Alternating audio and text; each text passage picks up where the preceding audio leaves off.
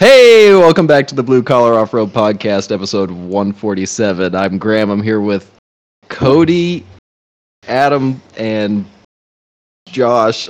This is weird. This is not normal. I'm totally out of the loop here. So we're at Built East right now. There's Luke and Richie are also here. I didn't forget them. They're just not physically here. They're omnipresent in the internet. But we're actually at Built East, talking to Josh and Adam about Josh's stuff, I believe, is what we're going to focus on here. Josh reached out. He wanted to talk again on the podcast, and he's been doing a lot of interesting stuff with his Jeep, buggy, whatever you want to call your whole situation right now. I'm interested to hear. No more Jeep. Yeah, I know. That's why I said it's an interesting thing, because I don't know. I'm sure that's a So, question for you: is it staying as a lawn ornament from this point on, or is this just a Halloween thing? We're gonna say it's just a Halloween thing for now, but I don't know. Who knows? Depends how fast it snows. And I'm staying. I mean, I do have a covered spot that I can put it, but I really have no idea what's gonna happen to it, long term. So one day I'm like, I'm putting it back together, and I'm already planning stuff, and the next day I'm like, this thing is wasted. Get it out of here. But it's definitely not going anywhere. We'll just say that. Well, I kind of jumped the gun a little bit there with talking about how its current state. So why are you leaving? Or actually, just kind of start the whole process of why did you even start with the Cherokee, and now you're you're doing the typical rockaholics thing, which is whoa, buy a vehicle with a VIN number, build it to its furthest extent, realize that it sucks doing the things you want it to do. I don't know if that's the case with you necessarily, but then you're like, oh, well, now I just built a full tube chassis to do what I specifically want to do. Well, I guess to start off, I mean, I ended up with a Jeep mostly because I had 5 or 6 friends that all had Cherokees. And when I first got my license, I had a couple of square bodies, and I was banging them through the woods and getting them stuck in fields and stuff like that. And then I quickly got into putting together S10s. I built a bunch of S10s that were V8 swapped, and 1 or 2 of them were kind of nice, but I was young. And then I was, I don't know, probably 20 or something. And I wasn't 20. I was probably 23 or something, and I got the Jeep. And a bunch of my friends had them, and they're all just bombing around in the woods and having a good time. And I'm like, look at this, $1,000, buy a Jeep. I don't know, let's go have a good time. And so I sold I had a Blazer that I was driving, and I sold it, and I had just enough money to buy the Jeep.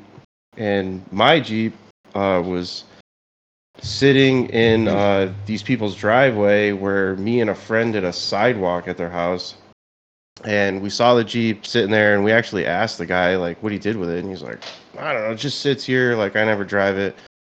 And 2 months later, I sold my Blazer, and I just needed something, and I'm like, I'm gonna try and find a Cherokee. And we went back and knocked on the door, and the dude was like, I don't know, let me ask my wife. And I'm like, sold. There's no way that she's gonna be like, we want to keep it. So $1,000, and I threw a battery in it and drove it home. And it was nice. It was real nice at first. I was afraid to scratch it, and it was a 96, had low miles. It wasn't all beat up. Had a little bit of rust, but nothing too crazy. And one thing leads after another, and here we are. But I went through everything. I put a $350 4.5-inch rough country lift on it with 31s, and then I bought 33s, and I took the flares off, and then I bought a locker, and then a long arm kit, and the snowball goes pretty quick. And it didn't really stop. Nah, I mean, I never got to one point and I was like, yeah, I'm good. Even in the last few years, where I always said, I'm not changing this thing, and then obviously I changed the motor, and and that Jeep only lasted like whatever 2 more years after I put the motor in it, but yeah, I always rode dirt bikes and stuff as a kid, and quads, and snowmobiles, and ripping through the woods and trying to go like as fast as you can was like I don't know, just something that me and my friends always did. And once we got a Jeep, there was a couple people that like to go fast, and we just drove our Jeeps like way too fast. Your rock crawler's way too fast. Yeah, and that's just kind of where like me wanting to go fast always came from. We always just drove around through trails at midnight, trying to chase each other down with the old school KC lights looking going and shit. But yeah, it's been an adventure. Done a lot of things in it, and it's been a lot of places. So can't say anything bad about it. That's for sure. Definitely learned a lot. Yeah, that's one thing that I've definitely always appreciated with the Cherokees is like they're a good starting platform if you get a decent one, and then you could kind of slowly like reel in exactly what you want to do, and if like building a Cherokee is a platform you want to go, kind of like Harry Hendricks, where he went the furthest extent he could, rock crawling and thrashing the crap out of his, and similar with yours, with now racing it and jumping it and trying. At one point, it had a unibody that you were racing it with the unibody, right? It still does right now. I thought you cut out most of it, or is that just the front I section? feel like 4 feet in the middle. Yeah, that's it.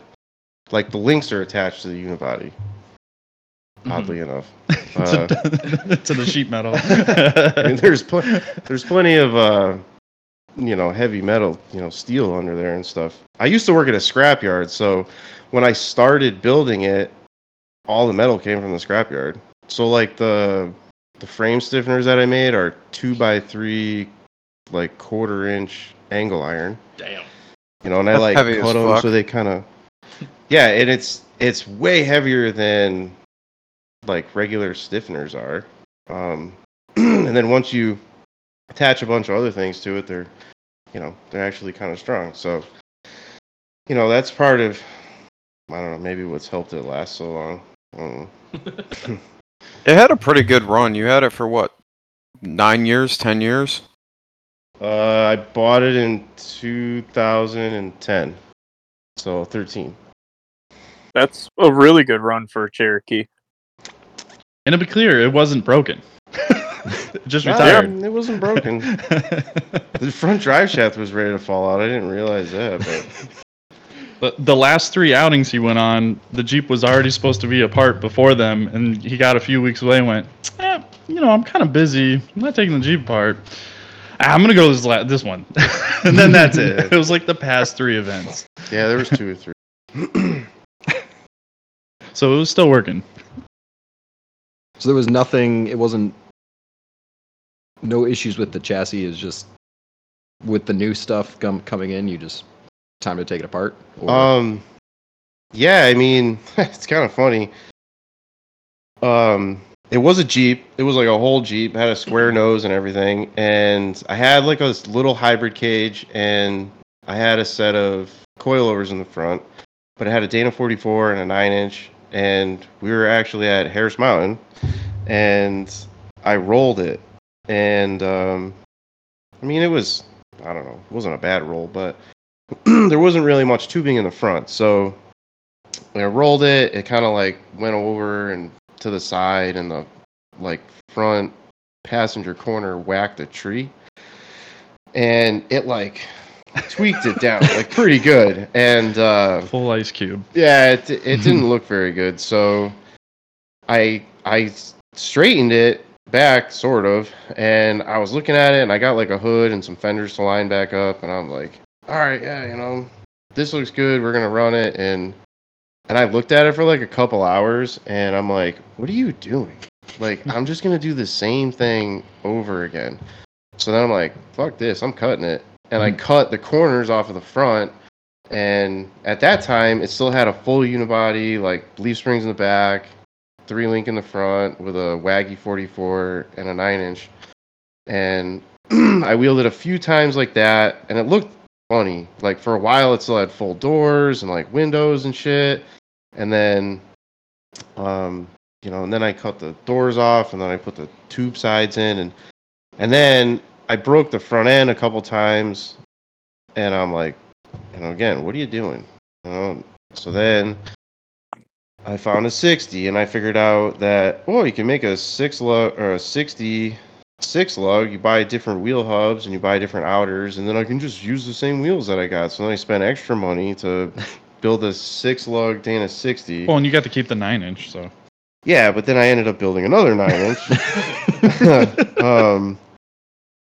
So once I got the 60, I was going to use like most of the stuff I had, but I just wanted to get the Dana 60 in, get the coilovers in, Dana 60, whatever. I was going to use the 37s and everything. And then I used to like buy and sell Cherokees and stuff kind of often. And I bought one for a few $100. It needed a little bit of work. I fixed it. And one of my friends was parting on a Jeep, and he needed just like a Jeep to drive. And that thing had like full hydro and it had a bunch of stuff. And he's like, well, I'll give you this whole pile of parts for the Jeep. Straight up. And I own the Jeep for like not a lot. And today would be a gift. I think I paid like $300 or $400 for the Jeep itself, and then I put like a couple hundred into it and fixed a couple things. So literally had a small investment, but it was a nice Jeep. And I was straight up with him, and he was like, yeah, take all this stuff. So at that time, I got full hydro, and I started looking at the thing, and I'm like, why do, and again, like, some of this stuff that I did to it, it's not like I saw other people really doing this. I just knew that the unibody always falls apart, like where the track bar is, and like it's just heavy, and the thing's in the way, and all that stuff. And I just started looking at it in my little one-bay garage, and I'm like, how can I make this thing better? And I'm like, we're just gonna cut all this shit off and redo. Yeah, and then at that time I wasn't constrained by a steering box, so I could just do whatever I want. So I built the frame rails and like built up the front and like mounted the radiator up there, and that's the front end that's been there. And it's like 6 years ago or something like that I did that. Still to this day, the front link mounts that are on the chassis side are from when it had a Dana 44 in it. Huh. I welded those on in my buddy's dirt driveway. Pretty cool station wagon, though. Yeah, it sure is. But yeah, that was what started the front. And then once I did the front, I was like, oh man, I got to do the back like this. And it was like 1 year that I ran it with the front cut up, and it had leaf springs in the back, and it was fun. But I think it was like literally one season, maybe two. And then I finally got enough parts to 4-link the back. I got a different 9-inch housing, which was wider, so it was actually the width of the 60. I got like a fresh set of stickies at that point, and another set of coilovers, and the fuel cell, and that's when the back happened. And then I've like cut it apart and fixed stuff, and made stuff better over the years. But for the most part, like, I haven't been like ripping link mounts off and like tearing the track bar off the thing. And, recently, like very, very recently, I found a crack in the frame, like right near the track bar, but there's so much going on over there. I kind of always thought that it would be, good. Mm-hmm. But things don't last forever. So, No. Especially race cars. yeah. And like, he Heavy saw ones. it. I would wear out track bar heims in like one, like rip. Wow. Like 7/8 ones. Yeah, 7/8 track bar heims with a 3/4 bolt. One race, one whatever. You'd come back, and then you could like grab the car and like, shake the thing back and forth a little bit. So they were going through some abuse. Yeah, so for sure. Just goes to show you, there's a lot of stress on that. Yeah. Hindsight, I should have just 4-linked the front, but I didn't really know what I was doing back when I did the front. And 3-linking it is easy, Mhm. and it already had 3-link mounts on the chassis, and all I did was just make the arms longer. That's a 4-liter influence decision because you have the pipe on one side, and you're Mhm. like, That too. I'll just go with a 3-link. It's fine. Yeah. I don't need another one up in here. And there's just no. You can package them, but it's a weird. Oh yeah. It's always strange when they have it because the upper links are so high and far out on usually the whatever you've got for a rocker replacement on the 2x6 or something like Yeah. that. So I just rebuilt the whole front of mine, and my link is rubbing my exhaust right now. yeah, it'll clearance it and then you'll be good. Yeah. I tried heating it with a torch the other day, and I put a pry bar in there. Come on, baby, I just need a quarter inch. It wouldn't go, but I got to rebuild my exhaust anyways this winter. It's all mild steel and torn apart. I'm gonna try to make a stainless one, but Fancy. Shiny. no, it just hopefully doesn't rust. But I mean, they make stainless MIG wire. It doesn't have to be fancy. Rust. So at this point now, you have the 4-link. You just back halved it. You have everything in the front done. Now, what was the deciding factor that really said, all right, enough's enough, we're stepping it up? Like, was there a specific race that you just felt it was time? Did you like a race to go to? You're saying, or like in general, just like what was the final? Just say like, all right, today's the day, or like I'm decided to go this path, and you started now like looking for a chassis, doing the whole 9 yards. Well, like I had always wanted to. Well, so back up, like I don't even know. Back to Dana 44 days, I bought a set of tires off of this dude Steve that lives in Mass. And I went and picked up the tires from him, and he was like, "Oh man, you should check out Lion Mountain and RC Rocks." And I'm like, "What are you talking about?" I mean, this is like, I don't know, it's not that long ago, but it's like 8 years ago or something, we'll say. And he's like, "Lion Mountain, it's the coolest thing ever." He's like, these tires came off of my Lion Mountain car, and he's like, "Oh, come check mine out." And we went into like his shop, and he showed me, and he's like, it's the craziest racing you ever see. He's like, you got to have the right safety stuff, but you do the right safety shit. And he's like, we got guys with Cherokees that put cages, 4 sets of harnesses, and a cooler in the back. And they put 3 of their friends in the thing, and they go honking around. Everybody's got a fire suit and a helmet on and a harness, and the thing breaks on lap 2. And they just sit on the roof and drink beer and watch everybody rip by. And I'm like, get out of here.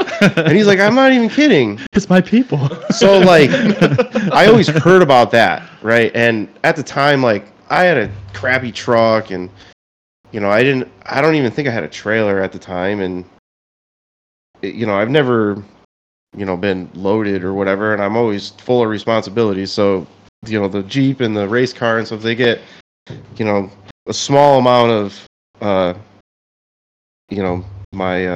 money, I guess. So, it was just small baby steps. And I always said, I figured out what it was, and I met a couple other people that raced there. And then, I started learning about like Ultra 4 and stuff. And I was like, this is awesome. And I'm like, how do I like get into this, And I always like worked on the Jeep and kept in mind that one day I'm going to race this thing. It might only be once. I might be the slowest guy out there, whatever, but I just want to try it. I don't know. Wheeling's fun, but, like, there's nothing better than, like, sitting there, your nerves are going, the green flag drops, and you just hold the thing to the floor, and then there's just nobody else. Like, you're not stuck in a trail because some dude broke a U-joint, and you're like, I'm going to sit here for 4 hours while he fixes this stupid fucking thing. No, dude, if somebody's broke, you go around them, you go over them, you do whatever. You push them out of the way, like... Yeah, like they don't. It's just what it is, and so I always wanted to do it, but I just always said the Jeep's never ready, And then I never. It's far, to go to Pennsylvania. It's like by Roush Creek, or it's at Roush Creek. Some of the races, so it was always just tough to get there and stuff.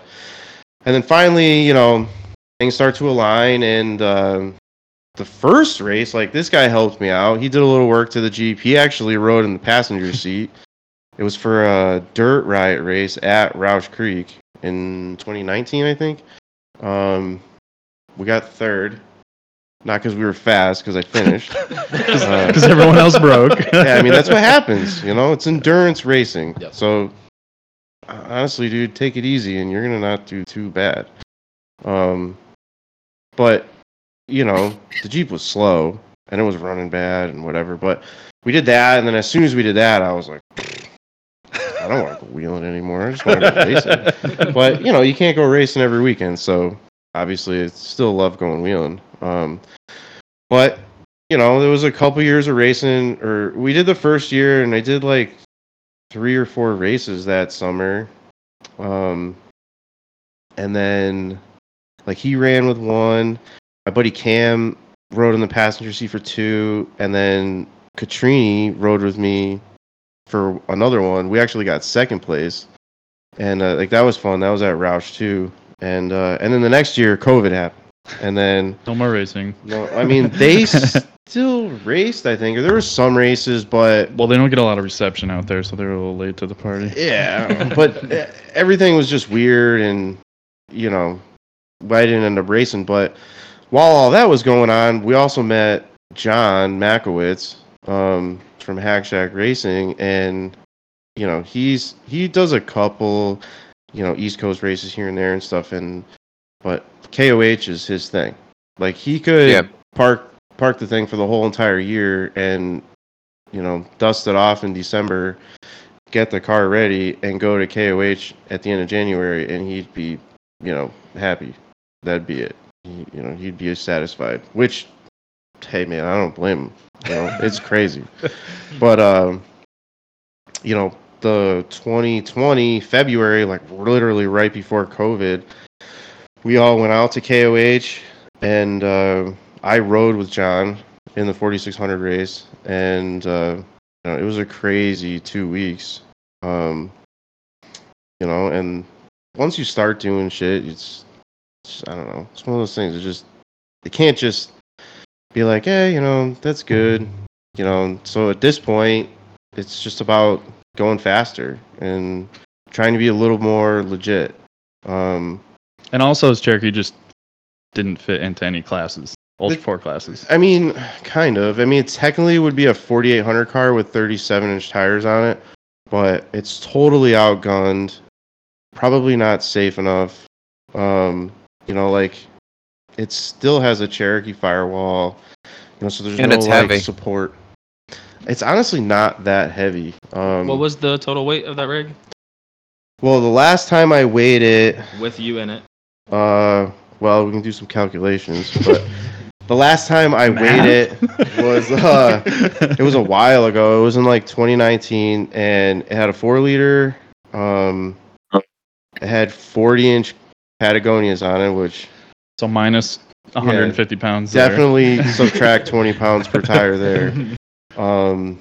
And there was like a couple of tubes less in it. I've added a couple little tubes here and there over the few years, but it was 4460 with a spare tire and a bag of tools. It's pretty light. I definitely would have guessed heavier. Yeah, so it was 4340. I remember that for sure. 4340 with no spare tire. I took the spare tire off.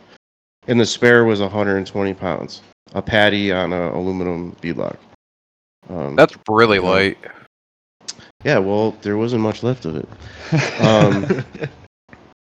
So at that time, it was like I said, a 4-liter AW4 231. It still had like the heater box in it with like the AC stuff, like just in the dash. And the dash was like complete, had all the factory wiring. But the interior and the rear portion was basically all the same. But just as of recently, it had the LS Turbo 400 and a 241 transfer case, and it had lighter seats. There was literally nothing behind the dash. It was just like the dash pad. Very minimal wiring. So I would say that it's probably was still the same, 4,400 pounds or something. So technically to race Ultra 4, if the main construction, so if you weigh 4,400 pounds or more, the main frame, the main tube construction has to be 2-inch, 121. Oh. So the Jeep would have been like riding the line kind of thing. They allow you, it's dry weight, so if you got 10 gallons of fuel in it, they'll do the calculation for fuel, probably coolant and whatever else. You can take the tools out of it. You can take the spare tire off. It's literally the dry weight of the car. So I probably would have passed, but there was a few spots like that I welded together when I shouldn't have been building cages, Like the literal first cage I ever built was mine. So there was some stuff on the roof that was just like boogered together, and it never came apart or nothing, but I never crashed it like hard. But when you start going 65, you start thinking about all those those welds. booger welds. Things got real like pretty quick once I put a 400 horsepower 6-liter in it. It wasn't just like a stock 5.3. It was a 6-liter with a big Texas speed cam and like the valve train stuff that goes with it, and an aftermarket intake, and decent size exhaust and stuff. So it easily made 400 horse. Might have even been more, because I think stock they're 350. So I mean, a like LQ4 is like 330. Okay. It wasn't really. It could have probably been a little bit better if it was tuned a little better, but it was literally like an email tune. Like the guy that did the harness and the computer and everything, I just told him like what parts I put in it, and he's like, "Yeah, this will get you going." Hell yeah. And it did. Those guys do so much. Like, I don't know, they know what to do to make it safe enough. The thing's not gonna blow up and run decent. But there's always, from that tune, more than likely, there's always 25 or 30, 40 horsepower. Not wheel horsepower, but crank horsepower. So, once the Jeep was actually able to do like 80, I was like, oh shit. I could probably hurt myself. In that first race, it just sat on the limiter the whole time, and it was like 40, 50 miles an hour. So like the Jeep was faster than the 4-liter. Yeah. So it felt fine. It was okay. It used 4-liter with the AW4 with all the the way that I had it geared. It did like 50 in low range on the rev limiter. So, being able to run in high range, it's like driving down the road in a truck. It's only a 3-speed, but on paper it'll do 125.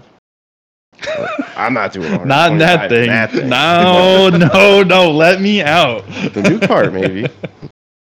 The new car will be nice and safe. Nice and safe. I mean, that was a really good roundabout answer, but you definitely answered the question. The Jeep needed to be gooder. Yeah, it needed to be a lot gooder. That's for sure. I mean, I don't know how much we want to go into it, but why specifically a Catrini chassis? I mean, that's public knowledge, right? Just to clarify. Yeah. Okay, I'm just making sure. I don't know. I mean, It's a secret. I posted on the interwebs, so I guess it's public knowledge. No real like specific reason. I guess you can say the main reason is because Mike's cool dude, and he's not an idiot. I had talked to him about building a car, like, I don't even know when, a while ago. And has such like a racing background. I know you guys chatted with him for a while one night. He knows a lot about a lot. Yep. Rock crawling, racing. You give him a snowmobile, and you'd be like, "Holy shit! Who worked on this thing? This thing's fast." Side by sides, the same thing. They're like sleds. And he knows stuff about shocks. I just met him back in the day. Like, I sold him something, and No, you're good. We can still hear you. headphones are off. I sold him like a couple of parts back in the day, and I met him and just started talking about stuff. And at one time, I knew that he knew some stuff about shocks, and I like sent him a message, and I was just like, "Hey, can you help me? I got a couple questions," and I sent him a few videos, and he was like, "What the hell?" He's like, "What do you have in that thing for springs?" And I told him, and he was like, "Oh God." He's like, "Can you bring it to my house?" I'm like, "Yeah, sure. Just tell me when." And like a couple days later, I just brought it to his house after work and he's like pulling the tire off and taking the shock apart and measuring springs and trying to figure out corner weight and stuff. And he's like, all right, buy these 4 springs for the uppers and we'll go from there. And so I did, and it was way better. And then we took the shocks apart, and he made like a couple of little changes inside. And it's basically been that way ever since. I mean, there's way more to be tuned on the thing, but over the years, just talking with him and all that, I've talked to him a couple times about like building a chassis and yada yada yada, and it just never really went anywhere. It's just me blowing smoke. And finally over last fall, winter, I started helping him with a couple of the projects at the house, and I'm like, I have a shitty Cherokee at home, and I'm working on these really nice chassis, and I'm like, I gotta do something, So then obviously wheels started turning, and the two of us talked about a bunch of stuff, and he is obviously has a lot going on, So I wasn't trying to like burden him with another car and whatever, because I mean it was a lot. This is a lot, and he had a lot going on, but we've talked about it, and he made a couple of changes to like the drawing that I wanted because I want to race the thing. And he's like, well, let's just get it sent over here. So I was like, let's do it. This will be sweet. And we ordered the chassis, and a few weeks later, the thing shows up all wrapped up in cellophane, bunch of tubes, and then I just wanted to get it out of his way, and plus I really wanted to just look at the thing. So I'm like, we took like 3 nights. Adam helped me one night. We spent a bunch of hours, and then not very long. I prepped every tube on that thing. Yeah. Like building a big Lego car, pretty much. Is that kind of how it? Kinda. Yeah. I mean, me and Adam put together a few things, and Mike was doing some other stuff like downstairs, and we were just tacking things together, and then we messed up. We thought we did good. Yeah, but it's just metal, Break a couple, you snap a couple of tacks, you move some tubes around. I made a couple of the door bars were like too short or something, so I just cut a couple new ones. Nothing too crazy, and then. But that's how smart Mike is, though. Like, he was out doing something else. Me and Josh are laying tubes together, and it looks great. It's coming together good. Dude, he walked in. He's like, hey, what's up? How's it going? He's like, just eyeballs it. And yeah, you guys fucked this whole thing up. It was dude, we're it was what, an 1/8 inch, a 1/4 inch? Yeah, when maybe half or the something. B pillar was off?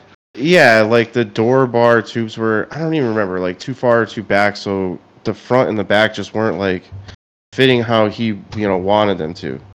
And the other couple of cars that he did had different designs in the door area, so the way that they went together was a little different. And when you send the files to the Goat Built cut these cars, they you have to do certain stuff in the computer, tell the program. The Tube Dragon needs to know where every notch is. Yeah. Specifically in file form. I know how to do the stuff by hand. Doing it on the computer is way too hard. But yeah, so there's a lot that goes into it. You're not just drawing the tubes and boom, the thing just figures out how to do it. You gotta be nah, man, there's 5 tubes coming into this one intersection. This one has to have this notch, this one has to be that way. You actually have to tell it. So I think some things were just just a tiny bit skewed, because it was just the first one of that thing. But I guess you could just say the stars aligned the right way. And I mean, I'm wicked pumped that I'm using his chassis anyways, because it's got, it's small. Trying to make it small and lightweight. I'm kind of a bigger guy, but and safe. Yeah, but it's also very safe. There's a lot of metal and important areas to keep it like structurally sound. But then, you know, he takes into account like a lot of tubes that will never hit the ground or anything like that can be 95 wall instead of 120 wall. And then like the whole front clip can be like inch and a half. You know, that saves a lot of weight. Yeah.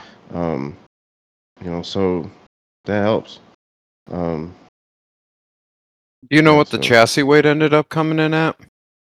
I mean, I haven't weighed it since like I actually put it together, but Bentech said that it was like 520 or something like that, 525, like the tubes themselves. So once you weld it, obviously it's a little heavier, and then there's like 3 or 4 tubes that have solid aluminum in it, and I added 1 extra bar in the door area just to kind of fill it out more, but I don't know. So maybe it's 575.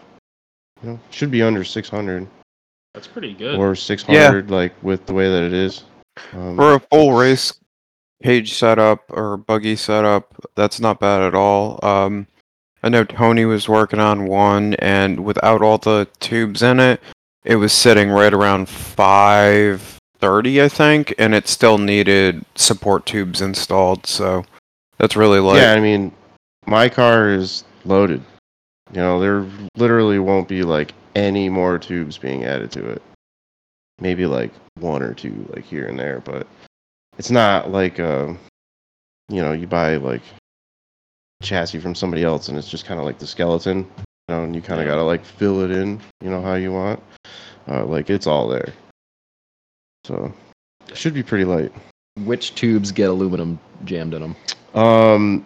2 of the lower rails currently, like the 2 ones that go laterally with the chassis, those have aluminum.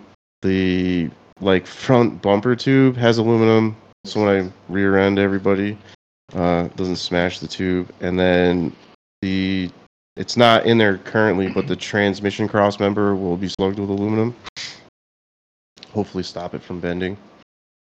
Hell yeah. That definitely answered the question, because that makes a lot of sense. You know, you work with the guy for so long, you kind of learn different things about him, kind of understand like, all right, this guy knows what the fuck he's doing. Yeah. So then it makes sense where you wouldn't just go build like, all right, guess I'm gonna go get an Ibex. No, don't know what you're really getting. You don't know who was the guy who designed it. That makes a ton of sense. There's a lot of chassis out there and builders like GoBuild specifically where they're great, and they're great for, you know, somebody who wants to build their own car and, you know, buy a bunch of panels and buy a dash for it and buy all this stuff, and you know, you can buy a couple pieces at a time and, you know, work on one section. You know, TMR is like the same way. I think you like busted knuckle cars like that, and you know, that stuff is great and everything. You know, especially goat built. I actually have like a bunch of goat built like accessory brackets and stuff. Like those guys are pretty sweet. But you know, I've always like build my stuff, and a lot of people that know me like more personally, they always say, "Oh, it's kind of funny. Like your chassis is the only thing that you didn't actually build." You know, like they kind of give me a hard time in a way, but I'm like, nah, man, you got to think about it. Like this thing is, like, you know, it's designed in the computer, so like dimensions are right, and you know, I can't tell you how, like doing a cage or something on like a Jeep or whatever. It's pretty easy. You have lines to follow. You know, you have a shape to follow. But like when you start just building stuff in midair, you're like, yeah, this looks good, and then you sit in it and you're like, I'm gonna smash my head, you know, or you're like, there's like 3 feet above me, you know, I could cut, you know, I give this thing a haircut right now, but so it's like trial and error in a sense, but you know, he's built a few full chassis, you know, already, so Yeah, he's really good about Yeah, giving the easy. dimensions too. I was talking with him about it off air. So that was helpful. And another like awesome part about having his chassis is like, I don't know, I talk to him like every couple days, and I'm like, hey, what do you think about this? You know, or you know, what would you do for that? You know, or certain parts and stuff, and we're always bouncing ideas off each other, and there's a couple other chassis that are the same, so there's a few parts that carry over. There's a bunch of stuff that just works and everything, and so just at least I have some creativity, and I'm not like just buying a goat build or a busted knuckle or whatever and just like throwing it together like how they want it. I'm doing it kind of, there's some stuff that I'm making and I'm mismatching up a bunch of random parts and probably have a drivetrain that you guys would be like, what are you doing? But if you didn't already think he had a drivetrain like that. I mean, I kind of there's more. Wait, there's more. Luke, were you gonna say something? I'm just expecting that whatever the motor choice is, it's going to be interesting to say the least. And the motor is... Well, it was going to be the 6-liter, and again, I want to make the thing light, so... 22 RE, is what I'm hearing? Yeah. Yeah. Yep. I was actually Yeah, thinking two of them. that. Two of them, right next to Two each of them other. right next to each other. Why stop at 2 at this point? Now we just go 4, build it like the top fuel tractor pull cars. I wonder if anybody's done that in Ultra 4. Has there been more than one engine Oh my in god. an Ultra 4 car? Yeah, an Is there a EV. rule for that? Oh no, that's not. No, they still have a transfer case. I mean, Give it time. Give it Do they time. have an explicit That's a fucking number of RC car. motors Yeah, allowed an in EV. What the fuck? car? Am I That's- stupid? I know in 4800, which is technically the class that I'm going after, it has to be front-mounted engine. They have there's a lot of controversy, like guys are talking, they're trying to get like rear or mid-engine cars voted in, because technically, from what I understand, the like purpose of having 4800 is they're like retired 4400 cars. Like you pull the bypasses off and throw 37s on it, and you give the thing a nice cushy, afterlife. Yep. And so there's a lot of old 4400 cars that have rear-mounted motors. So there's like a rule that they've been talking about changing, but I don't know. I mean, unlimited like 4400, you probably do it. That'd be crazy, but. You see Lauren Healy pop out with 2 big block Fords and the thing, and they take 2,500 horsepower. Be cool. No, but so I'm kind of going away from like the iron block, and Mike has an LS1, like an OG, like 5.7 LS1. I think I'm going to use that. Me and him were talking about it. And, I'll use some of my goodies from the 6-liter on LS1, so I'll just get an aluminum block, save the 80 to 100 pounds or whatever it is. But then it's just a turbo 400, 2-wheel drive to a divorced 205. So that's the kicker. So now you take all of the load off of the back of the transmission, like you see people snapping like trannies and all that shit. That won't happen. Huh. That makes sense. I can't. This dude is confused. I'm glad I can see your face. Yeah. He's like, what is going on? So you're saying divorce? So they are not hard. They're not getting along. They're not together. So, Yeah. so you're gonna have like a shaft in between, or like how No does mid that- shaft, like literally just a U joint, like yoke to yoke with one U joint in between. Fucking. And the Alright. back and the yoke on the back of the Turbo 400 is like a slip yoke, like as you would see in a 2-wheel drive like truck Yeah. or car or whatever. Huh. So it's not a fixed yoke. Yep. Yeah. Thing slides in and out. And I have it's like this billet plate that like bolts onto the back of the Turbo 400 that like the 4-wheel drive Turbo 400 is like whatever 30 inches long or something. Like the case itself, and then you add this adapter and it adds like another inch, and then boom, it's a yoke. So it's like the shortest form of like an OEM case Turbo 400, I think. Shit, that's cool. Yeah. That's fucking cool. So it's an idea of Mike's. So then the transfer case and the motor are gonna weigh the same. Yeah.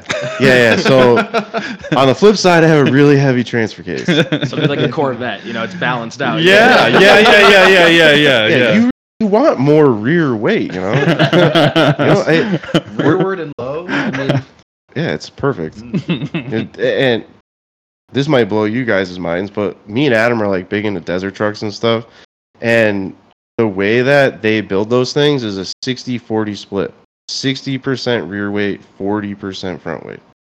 That's and if they don't make it if they don't make it 60-40, like if it's 55-45 or whatever, they're like, it'll be good. It'll be good. I think it'll be all right. But wouldn't that act like an uncoupled snowmobile where, like, if you get on throttle, it's pulling enough weight off the front? That's what they want to do. You ever watch them going through the whoops? The front end's just floating. Go watch trophy truck videos. Go watch a video of one of them hitting like a 200-foot long jump. They always land like boof with the front up in the air. Always.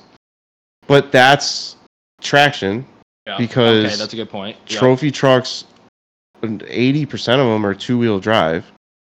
And that's all about, just think of a dirt bike. Yeah. How you going to rip, you don't see a dude hitting the whoops, a fifth gear pin, and he's hanging over the handlebars. That's a good point. But his ass is like over the fender in the back. That's a good point. I guess I was just thinking more of like cornering, because like with the dirt bike, you get your nuts right up on the tank to get all that weight forward. But but you just, I guess, tap the brake, get the weight to transfer, and then just run right through. Everything. You're also throwing around that suspension, so everything has a compromise. Yep. But think of a trophy truck; they're mostly going straight. That's a good point. They'll do 800 to 1,200 miles in a race, like a Baja 1000, and those guys are turning for 100 miles. If you think about it, like if you add up all the turns or something, if that, maybe. Yeah, it makes perfect sense to me. It's a decent compromise to make for the amount that you're actually turning in it.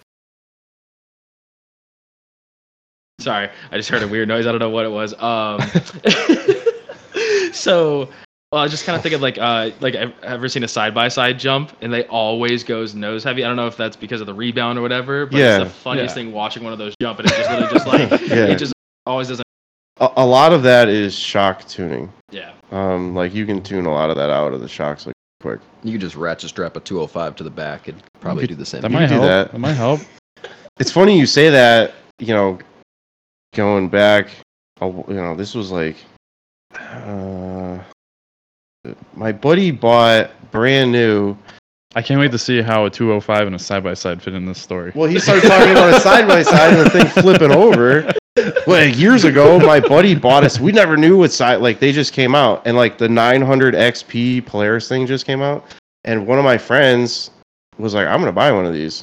I'm like, "Yeah, all right, whatever." They were actually reasonably priced then too. They were only like $17,000. Yeah, it was like $18,000 because I remember like he was a lineman, and and he went on Storm, and he had like some cash kicking around, and he was like, I financed like 10, and I put like 8 down on it, and I was like, "Damn, dude, that's crazy." It was forever ago. Smash it in the woods. Yeah, well, a month. He literally rolled the thing off of the trailer in the yard, and he's like, "Let's go for a ride." And we went to the end of the road, and there were some trails, and I was like, "What the fuck? This is crazy! I've never been this fast going down trails, going over rocks." But anyways, going to the flipping over thing. It was like 2 months later. We were at this party at this dude's motocross track, and everybody's riding around, Jeeps and trucks and bikes. I was gonna say that was really casual. A party at this dude's motocross track. Yeah, that sounds like so much fun. This guy that like at his house. What town? Coventry, Connecticut. I'm from Connecticut. Oh, you guys are all from Mass. Okay, yeah. But it was like a family's farm or something, and these dudes were like serious about riding dirt bikes, and like once or twice a year they would just have this huge party on like a Saturday.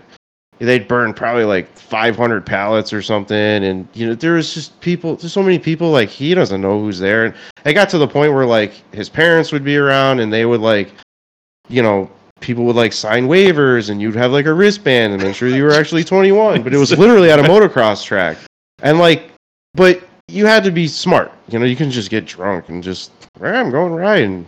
They shut you down pretty quick, but. One of my friends had my buddy that had the side-by-side. I remember following him in my Jeep around the motocross track, and he burped over one of the jumps, landed right on the front bumper, like literally lawn darted the thing, did a total front flip, right back on the tires, and he just stuck his arms out, and he was like, "Holy shit, I can't believe I just did that." So that's when we learned that those things go right over. That was a long time ago, but that was funny. And I was right behind him in the Jeep too. Could have been worse. Definitely could have been worse. But yeah, that's my side-by-side story. I don't have many side-by-side stories. I stay away from those things.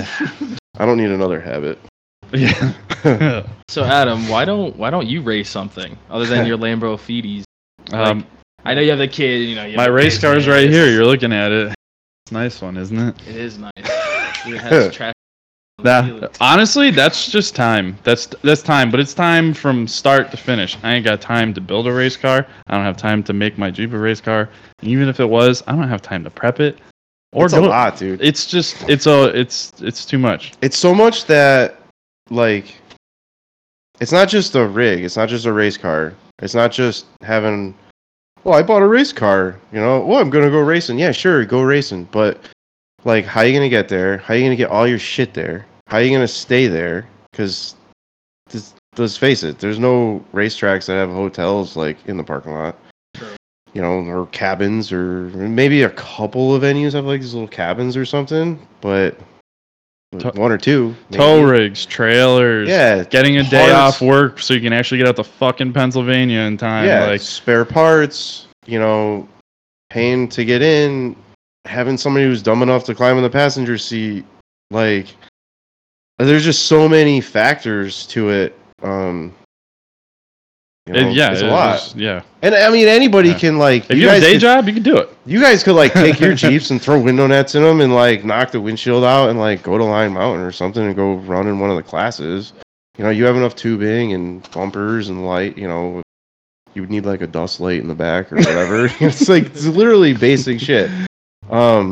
But really racing is yeah, but it's a full time job. It's a full time job. This guy, I literally nonstop. I'm in here ordering a fitting, calling companies, figuring shit out. Dude, yeah. the fucking thing. It's still just a chassis. Never mind actually it's got racing. Wheels, dude. Yeah. Dude, even fun wheeling. For example, me and just the way I handle things. Say if we're going to Field and Forest for the weekend. And we're all taking Friday off. Because if I'm taking Friday off to go to Field and Forest, we're all taking Friday off, right? By the time I do that, and I don't do that often, so I'm buying steaks. I'm not showing up there with ramen.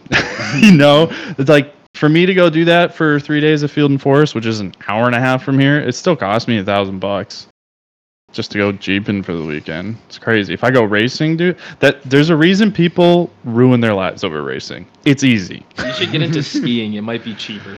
Well, I ride a BMX bike, and believe it or not, that is the funnest and most enjoyable thing that I do.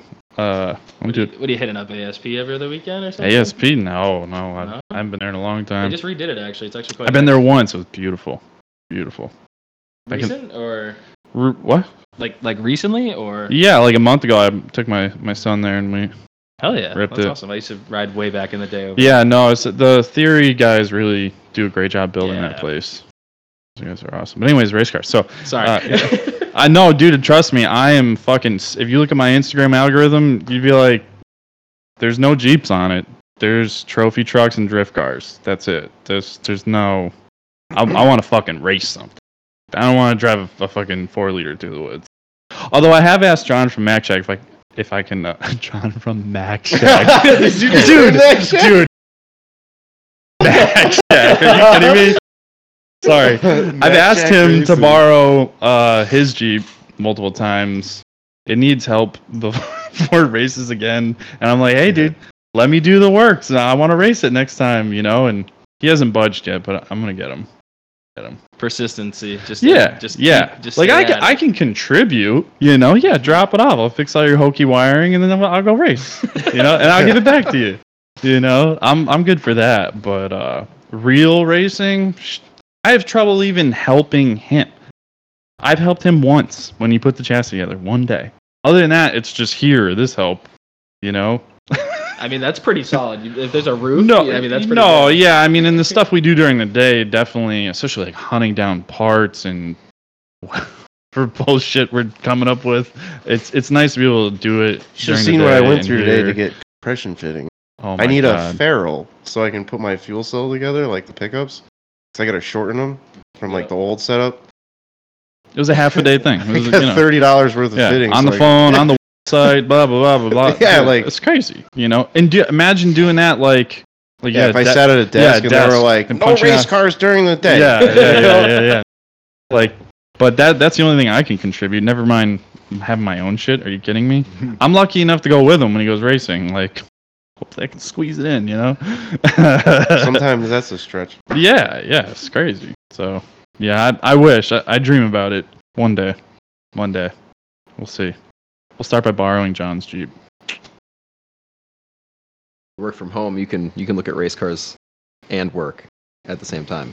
You multitask. 2 monitors, one for race cars and one for... That's true. Yeah. Too bad I don't know how to make any money on the computer.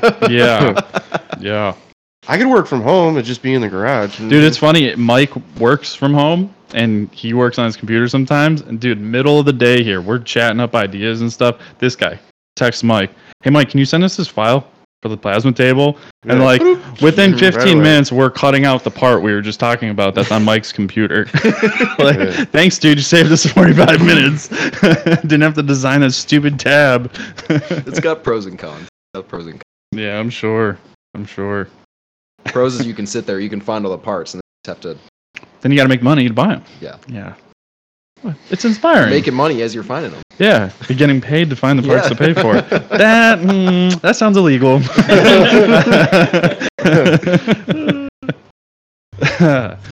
Yeah, racing's abusive. Sure is. Sorry, I have to pull the microphone over when I want to talk. Sorry. Do you guys have any interest in racing ever? Honestly, so I used to race dirt bikes back in the day. I used to do enduro series when I was younger, and like some of the most fun things was always like coming up to a fucked up section, seeing a bunch of people stuck or like having troubles, and then just finding that sick line that passes everybody. Like that to me gets me going. But also, like, I love super technical crawling. Like, that is something for me that's like, if you're on this rock by 1 inch, you slide off of it, you're fucked, and you're going to spend the next 2 hours trying to get out of it. So it's kind of like a weird line where I respect that I'm a broke person and I cannot afford it. But they're definitely... Hey, watch where you swing the lever.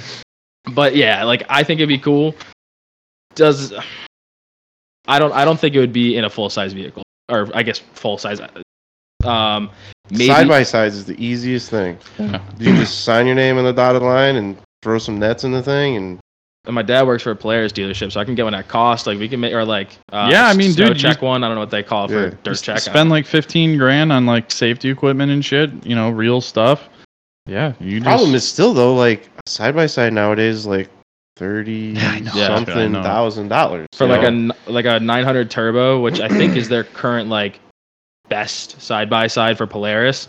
I think they're somewhere right around the 27 range, 28 range. Yeah, it needs at least another 15 safety equipment because that motherfucker's capable of moving. Yeah.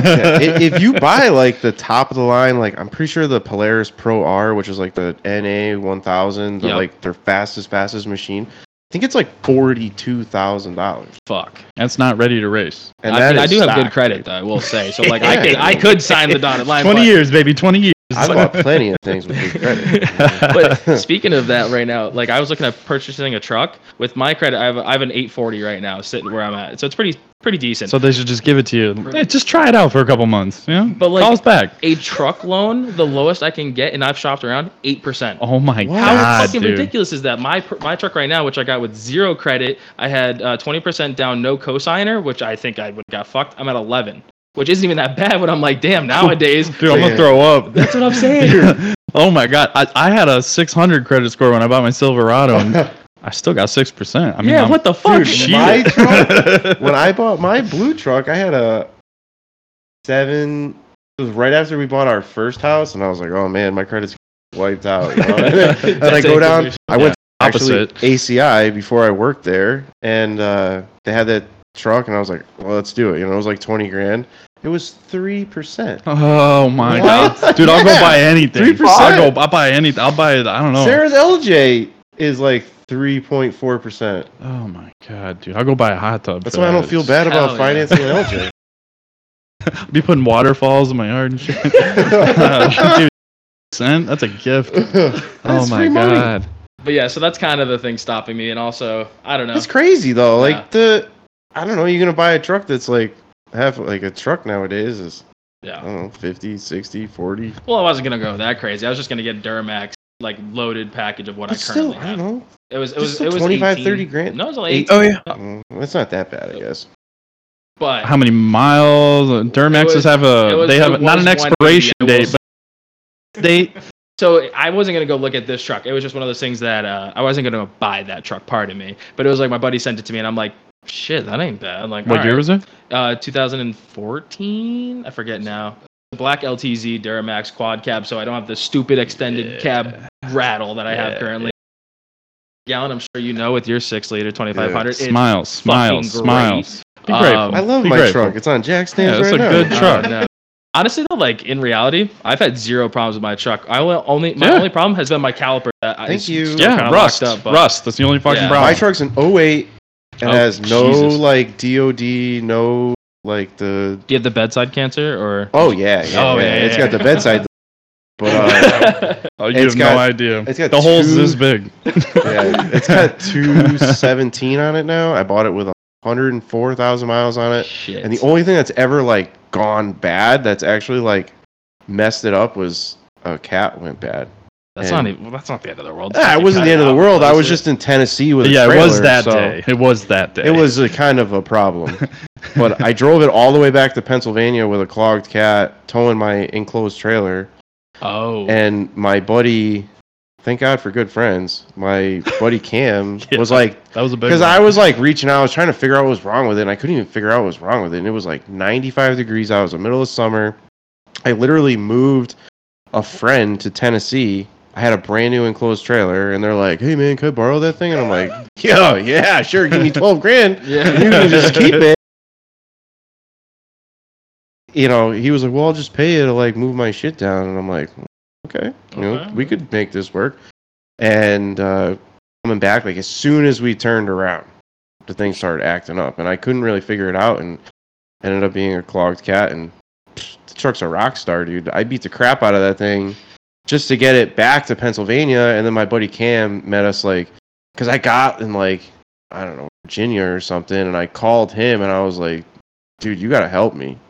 Like, I don't need you to come pick the truck up. Like, I just need you to take this trailer, and we'll be better." And he's like, "All right, I'm in the car. Like, we're going." And we just kind of intercepted each other in Pennsylvania somewhere, and he took the trailer, and then I was like mentally exhausted, dude. I couldn't even like tell you what day it was. And I was like, "Sarah, you need to take over." And she got in the driver's seat, and she drove the broken truck like almost all the way home. Hell yeah. I think actually all the way home, because I was like smoked, dude. What? I don't know. I went through a lot in like 24 hours. Like, I had the engine apart in parking lots. Yeah, he was calling me from a parts store, like Yeah, checking for I did vacuum an leaks in the intake and I did changing an intake gaskets. intake gasket in an AutoZone parking lot. I bought an That intake gasket sounds set. terrible. It's not bad. Yeah, it's not it bad. was It's not in- bad. It's not bad. Well, they're pretty easy on these trucks. Yeah. Thank Circumstances God. though, yeah, bad, terrible. But I bought Did you it. do the knock sensors while you pulled all that off anyways? No, well, It changed oil, rotated tires. fours, the knock sensors are on the side. They're not You under lucky the intake. bastard. Mine are right in the middle of the. But I did the intake gasket at the AutoZone. I bought it, and I said to the guy, I go, "Hey, so if I were to install these in the parking lot," I'm like, "Is anybody gonna, say anything?" And he's like, "Nah, man, just go park on the side. We're good. I don't care." Oh, yeah. He's like a young kid, and I'm like, "All right, dude, thanks. I'm kind of in a pinch." So I did that. I changed like a O2 sensor. I was in a rest stop parking lot. I pulled the injectors out, and I was trying to clean the injectors with like brake clean and stuff, thinking that it had like a bad injector or something.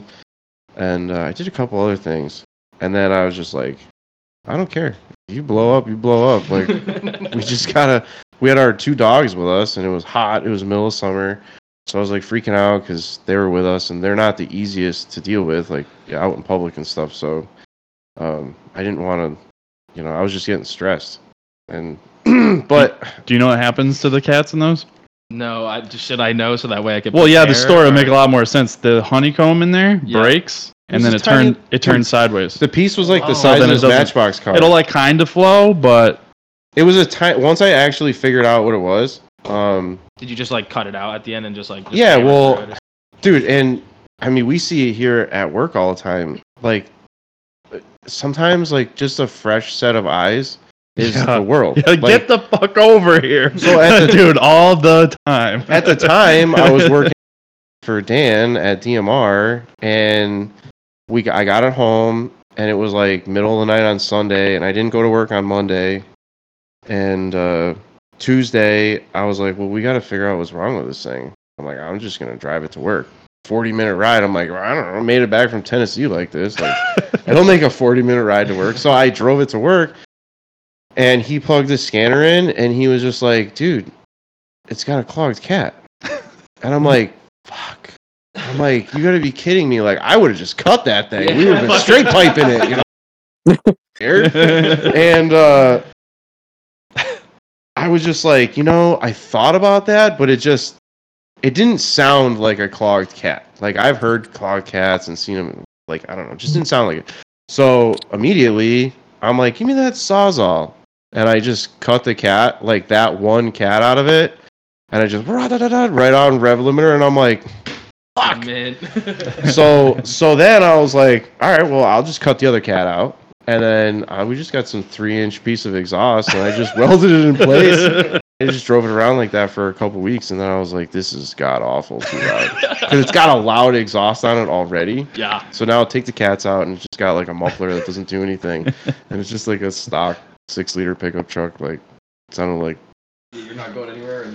You're not going anywhere, and it just... You can hear it from like 5 blocks away. Yeah, well, probably farther than that. So. This guy still hears me from 5 Oh blocks my away. And it's God. got cats on it Dude, again. it's so miserable riding in that drones in the cab. I'm used to it now. I mean, but that was like, talk about trucks being good trucks or whatever. That was like the only time that it's ever really like had a problem.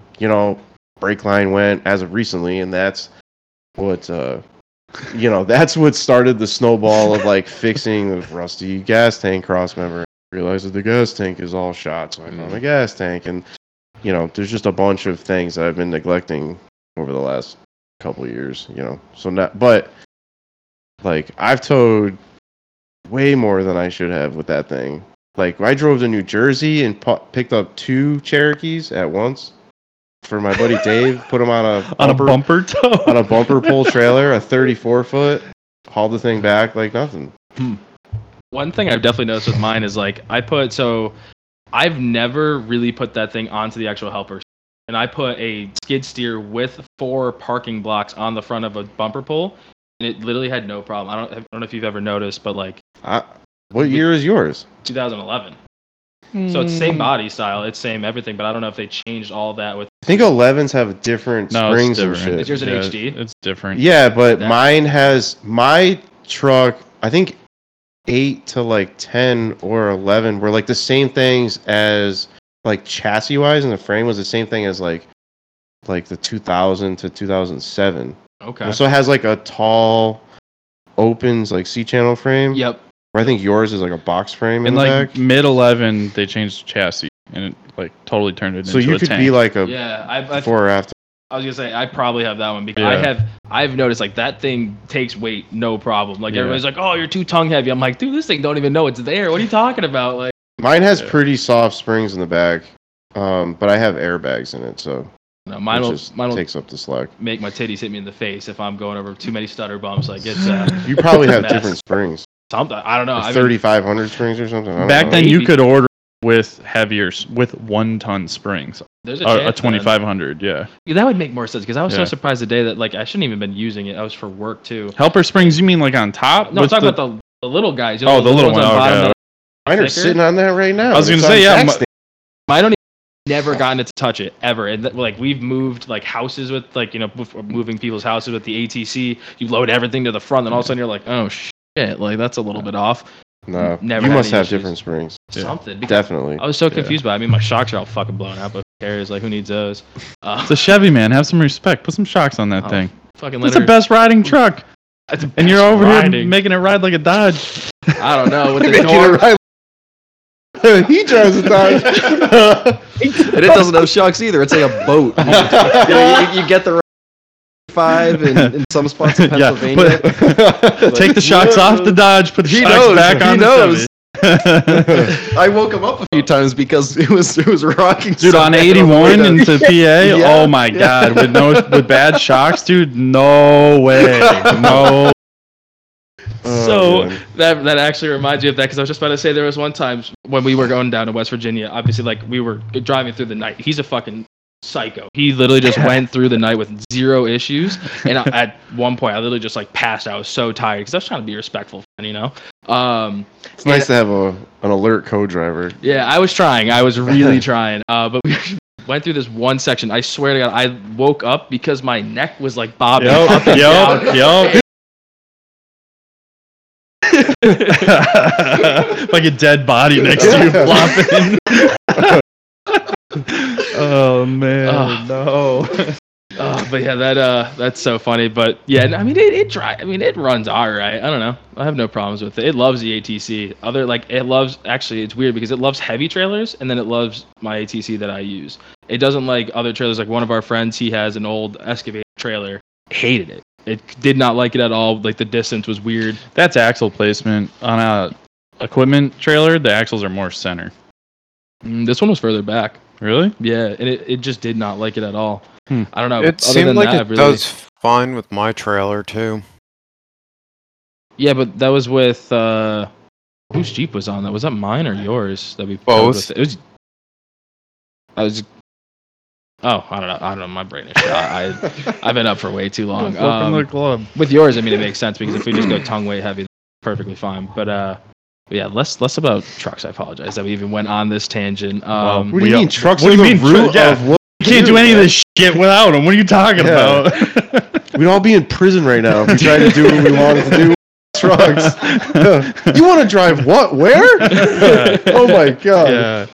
Speaking of that Dodge, though, I give that thing credit. I used to talk a lot of shit about second gens, and then watching him go to Tennessee, one-shotting it, and then spending time down there, then going to Missouri, and then coming back from Missouri with no issues. So then 5 months later, If they're good, I mean, they're good. Dude. I mean, it's like anything. I bought that thing. I had like maybe a month or two under my belt, like owning it. You have there's a period of time when you own an old car You just don't trust it yet. where you don't trust it, and there's stuff that is gonna break. It was like we were maybe halfway through that period, and I drove it to Tennessee, and I mean, it had its fair share of little issues, but it made it the whole way there with the Jeep and trailer behind it and back, and had no problems. And I didn't know half the little quirks with Those that trucks thing yet. love that. It really does. Bunch It of drives weight so much yeah. better with. You hook this behind building and go for a trip. Like it's gonna love it. it rides better, other than the washboard highway. It doesn't love that, but That's just Don't do that. 81. It's just Pennsylvania. Yeah. but yeah, no, it's other than the belt fiasco, it really has never let me down. And then Richie was familiar with the alternator thing. I drove it about 10 hours with no alternator, and I didn't know Nice. until the radio shut off. It's a diesel, so it doesn't take Yeah, a lot of didn't- electricity to didn't- run. no. Yeah. But we were at like 5 volts, and I was like, Richie, we're getting off the highway right now. Yeah, 5 volts. You're in bad shape. Yeah. At that point, your headlights start looking like candles. Yeah. Is it a We 12 valve or coasted- 24 valve, so We Issues with- coasted into a hotel parking lot and the truck just fucking died. Yeah, like once the RPMs went down, it's like, we had enough. but we sat there. We sat in a gas station parking lot. I was like, I can't shut it off. Like if I shut it off, it's not starting again. Well, there was a hotel right next door, so we sat there for a minute. I was like, okay, let's just get in it and go, and hopefully it doesn't die. Pulled in, coasted into the parking spots across all the hotel parking, and get in a hotel room. Changing an alternator. We were like an hour from home too, but it was like I don't know how late it was. It was late. But Yeah. but at least it's a Dodge. You got a part first thing in the morning, right? No. Dude, me Yeah. with the Mercedes, dude, every time I leave town, I'm like, do I really want to be looking for a Mercedes alternator? Like, How much of a ago it was when it was cold. oh my God. And nothing even broke. Nothing even. Dude, broke. I froze that thing this winter. Oh my God. I thought it was a Dodge motor in those, or No, isn't it that's Dodge old Mercedes stuff. No, that's old stuff. That's high school days. Did that for a Oh, little while. oh, All they okay. did was rebadge it. Always. over here talking about Katrini and my chassis. Texted me an alternator Katrine's just at home all the time. Yeah, do you remember that weekend where it was like -20 this winter? Yes. Yeah, I did that stupid He went race in the racing. snow. Oh, I remember that. I remember the picture. So I was trying to be a fun dad, and I was like, "Oh, we're gonna go sleep in the camper, in the van, dude." And it was like that cold. I'm like, "Never mind, we'll get a hotel. I'm a responsible dad." You know? So, dude, we get there. I got a half tank, so I fill it I pour the diesel 911 in there, not the treatment, the motherfucking 911. I'm like, "You're gonna sit overnight. We're gonna put this in now." So I put it in there. I filled up the other half of the tank, ran it around town, went out to eat and everything. So it's all up in the system. I'm like, I got this. I brought the jump box with me.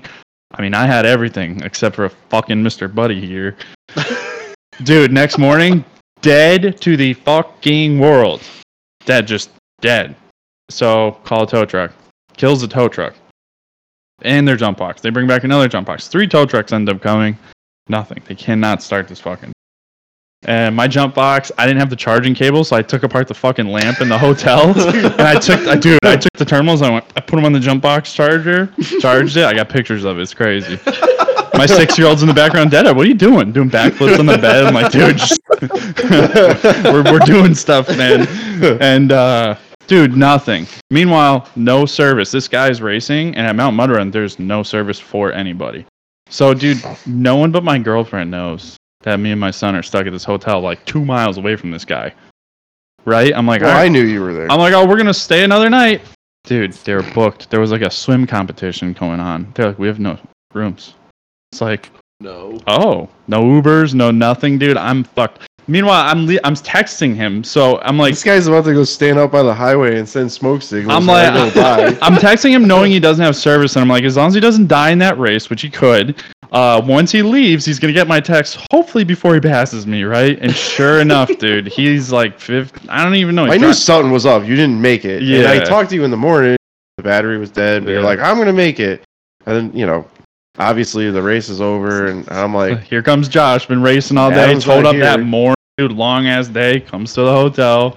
He's got the trailer in tow. Dude comes around the corner with the trailer doors fucking flapping open. He almost claps a bunch of cars. It's like a superhero, dude. It's awesome. So, dude, he's helping me, and they're like, dude, nothing. And finally, he's like, dude, I think we need some heat in the motor. Plenty of power was going to the starter and everything, and like I knew I wasn't gelled up. I sauced that bitch up, And he's like, dude, you gotta put some heat in it. And like, I had nothing. He had his Mr. Buddy heater. So he took my floor mats, put it around the engine so it would like hold the heat, let it sit for, I don't know. It was like 20 minutes. 20 minutes. And then I took the Optima out of the Jeep because I knew it was fresh. I'd just been running for 3 hours or whatever. Then I put it upside down. Because cables weren't long enough. The cables weren't long enough. So the battery's upside down, bolted in my fucking van, dude. Once Mr. the heater was running going, for a minute, fired it up. Like it was 60 crazy, degrees dude. out. I got provisions this year, dude. Trust me. One of them's fucking Mr. Buddy here. That was fucked, dude. Diesels are stupid unless you're towing. Yeah, just don't shut it off next time. Oh my god. I thought about it that night. I was like, I'm just going to stay up till like 2 and then let it run, and I'll go to sleep and wake up at 5 and everything will be fine. I should have done that. Fucking idiot. It sounds like you should have stayed in the van because you would have kept it running. Yeah. No, I should have stayed home. Bring my 6-year-old onto -20 shit to watch people race. I don't know what's wrong with me. It's good times. It's a son of a bitch when they get cold like that. I remember about 10 years ago, my dad has a Cummins, and it just gelled up solid. It was like minus whatever. I think it was like minus 15, but it was blowing 15 miles an hour. So we ended up having to build a cardboard box around it, set up a propane heater under the fuel tank, and then sit there with a torch and like go down the fuel rail just to try and get the thing to actually start back up. And it caught on like 2 cylinders after 2 hours of sitting in its little like homemade lean-to. It was fucked. I'm sure it thought it was more like a sauna, It was probably enjoying it after you left out in the cold all night. Yeah, cold's stupid, dude. I don't know. What do you want me to say? That's the answer. It's not the diesel's fault. We're fucking stupid. We live up here. I mean, That sounded negative. I'm sorry. That triggered me. I'm like having flashbacks to my stupid cold diesel. I barely owned it for like, what, 5 months? I remember saying to Josh the whole time, like, dude, diesels are so cool. This is awesome.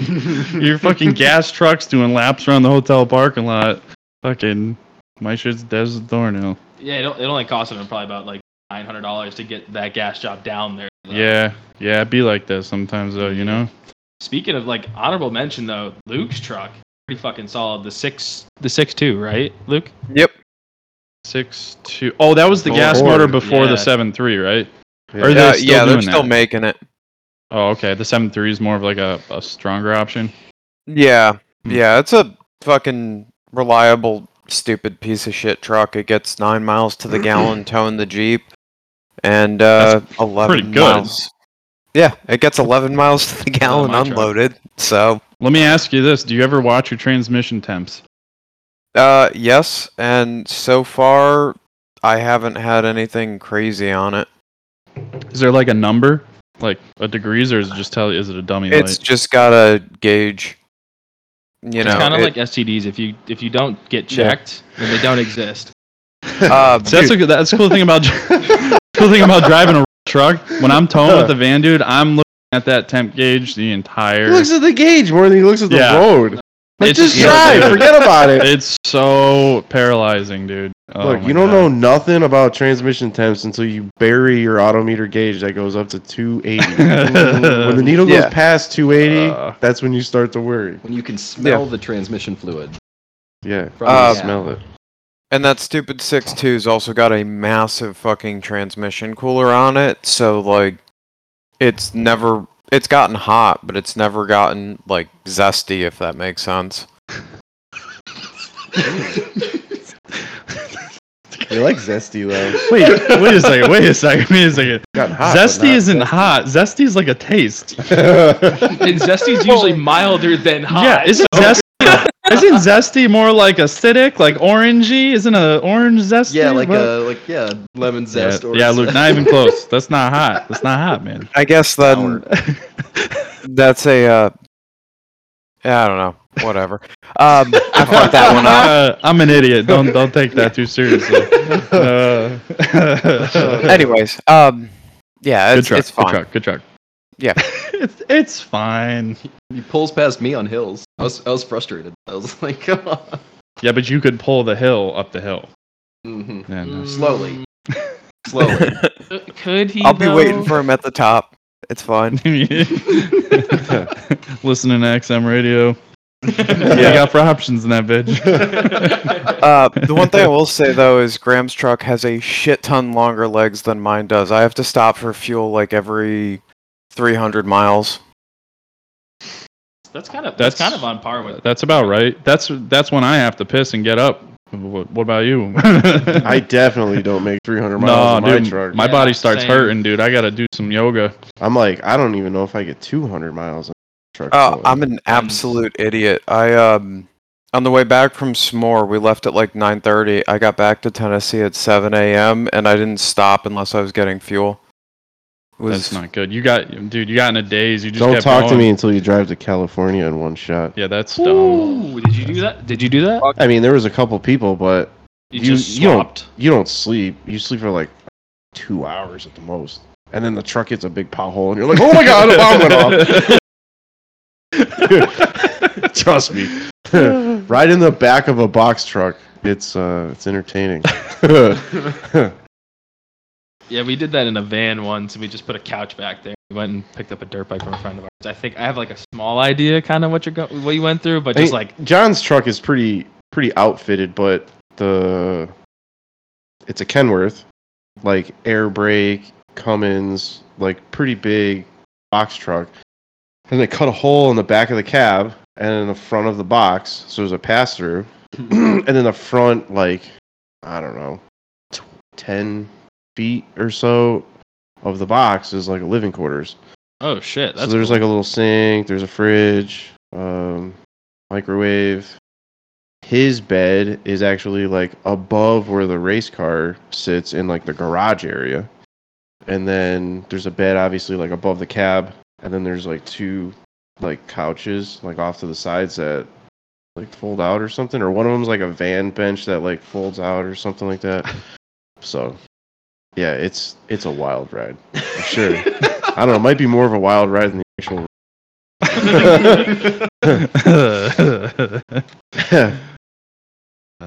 It works though. It works pretty good. Definitely. I mean, it's just dumb, you know. You just hit the button for D, and then it just goes. You know, like you literally just almost put your foot to the floor, and you just kind of just wheel this big piece of pizza across the country. Steering wheel is huge. It's all sloppy. You know, like I don't know. What do you want? It's a Kenworth with 500,000 miles. I don't know. But hey, it went straight there. I mean, you guys left on what, Friday midday, and then he was shooting me pictures of them rock crawling on Sunday. Yeah, we left Friday at 2. It's so crazy, dude. 2 p.m. on Friday. We left East Hampton, Connecticut, and we showed up on the lake bed. After driving the other 2 guys up, the 2 other dudes that were with us, they got a rental car. So we kind of like detour over this rental car place. That was like, I think it was in California. It was like a little ways away from KOH though. But after like dropping them off and whatever, we showed up. It was Sunday at like 2 in the afternoon or whatever, lunchtime. I don't know. Dude, it's such a crazy haul. That's insane. Oh yeah, I mean, you show up and you're like, I don't know. You're like, I'm in another world. You feel like Dumb and Dumber, like when they show up in Aspen on the back. You're like, where, man? And all it's like, go to bed. Yeah. Like, I've been dreaming about this my whole life. I have to sleep. Yeah. So you try and unload some shit, and you drive around for a minute, and you're like, okay, let's reset, and then we'll start tomorrow. Are any of you guys gonna go? Ever? There's been talks about it. I believe it's gonna be 2025. I think that's kind of when we're thinking. We were talking with Ioshua and Mikey Pierce. They want to do an out west trip, like make it like a 3-week trip. Hit Moab and everything. Hit Moab.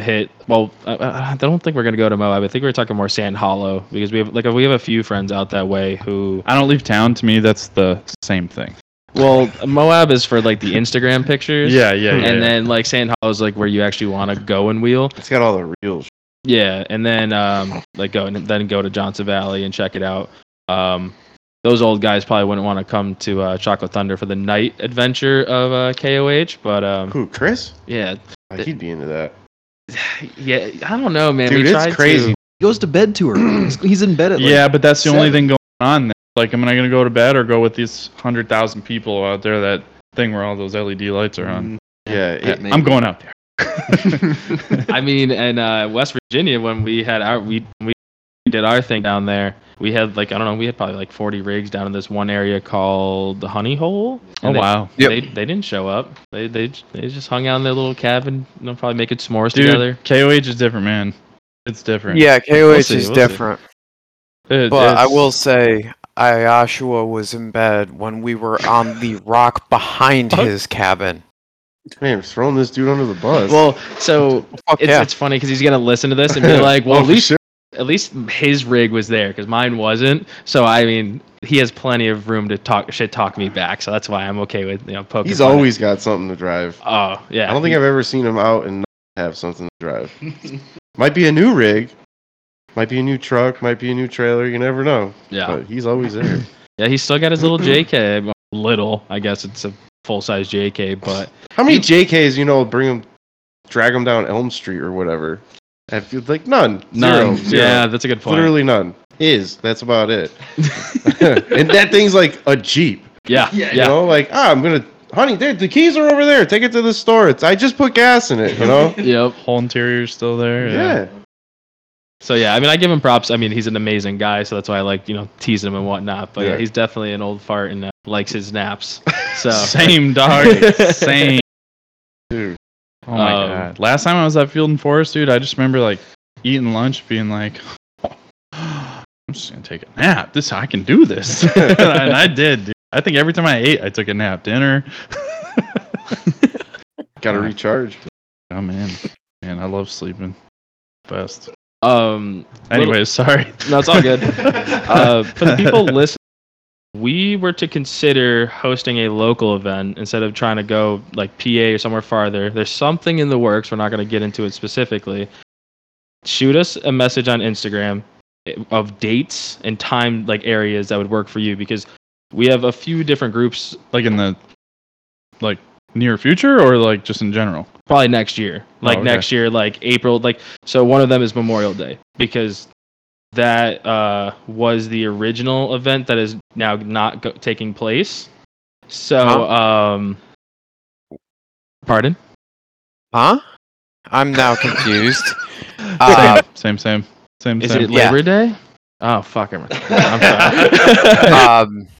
sorry. I thought Labor Day Web Wheelers Ball was still happening. I'm very confused now. Stop saying months. Just no months. We don't know. We don't. It's a conversation. There's a thing that's like not April, Web Wheelers Ball that's happening. April 30th, whatever like that normally is that it's either Labor Day, Columbus Day is next Monday. I don't fucking know. Either way, it's not called that anymore. Either way, talks about us potentially doing a more local event that we don't know if it's going to be public, if it's private, or however it's going to be handled. If it's private, it might be open to public for viewing. So you might not be able to come, but you also might be able to come. No. But maybe not. If only 2 people message us, then it's still pretty private, if you ask me. That's true. That's true. But just to try to help us out with better date, because I'm sure once we select it, it's just going to be that date, and then we'll get used to it. But we're kind of in the air about it. So yeah, for the people listening. And also, if you're wondering why everything sounds super weird, it is Adam, Josh, me, and Graham sitting in one room using 3 microphones while connected to my phone to our usual recording service. And then Luke and Richie are in different states. So yes, there is we're good. I don't know. I don't even know how it sounds. Like this could sounds good on our end. I don't know. It's pretty okay on our end. It's weird compared to normal because like you keep lighting up, and you know when we were normally doing it, it'll be like all different people talking, but it's just been a steady stream of watching Cody's recording go into the recording software. Yeah. That's funny. That is a little weird, I bet. Yeah. Well, hey, I'll have the sound files on my end. I can send them to you. Ooh, good to know. So you can have exactly what we're hearing on this side. Oh hell yeah! Hell that actually might work out better, because then I could just take me out and. As long as I don't fuck up, the little red light's been on the whole time, so I think I'm all right. We'll see. We'll see.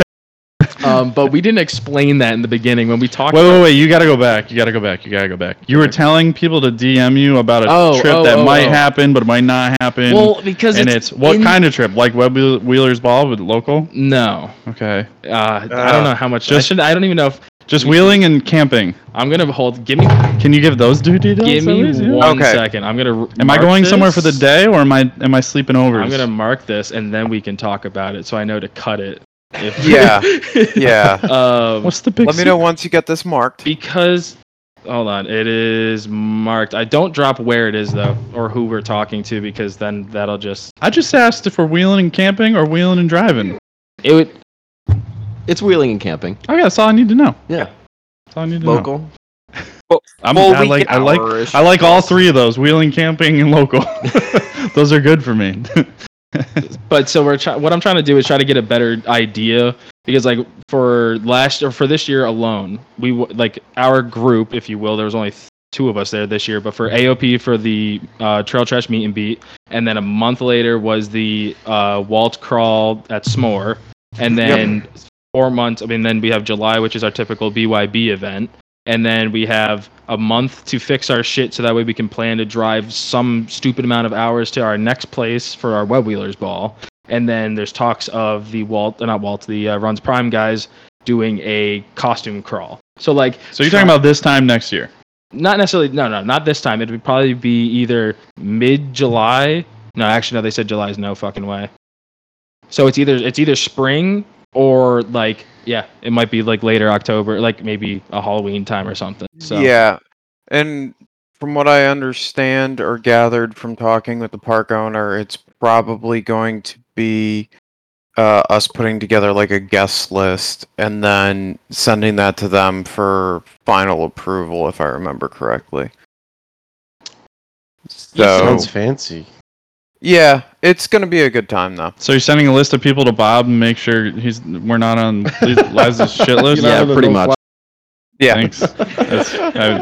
It's pretty easy to figure that out. Anyway, so There's Yeah, only basically. so many places. so back it up. What were you telling the listeners to do? So send us something, or I'm gonna put up a poll. If you're trying to hang out in a year, yeah, if you're DM him.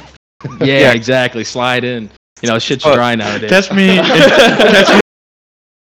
We'll also still be at AOP and probably Web Wheelers Ball too if y'all want to swing by there too.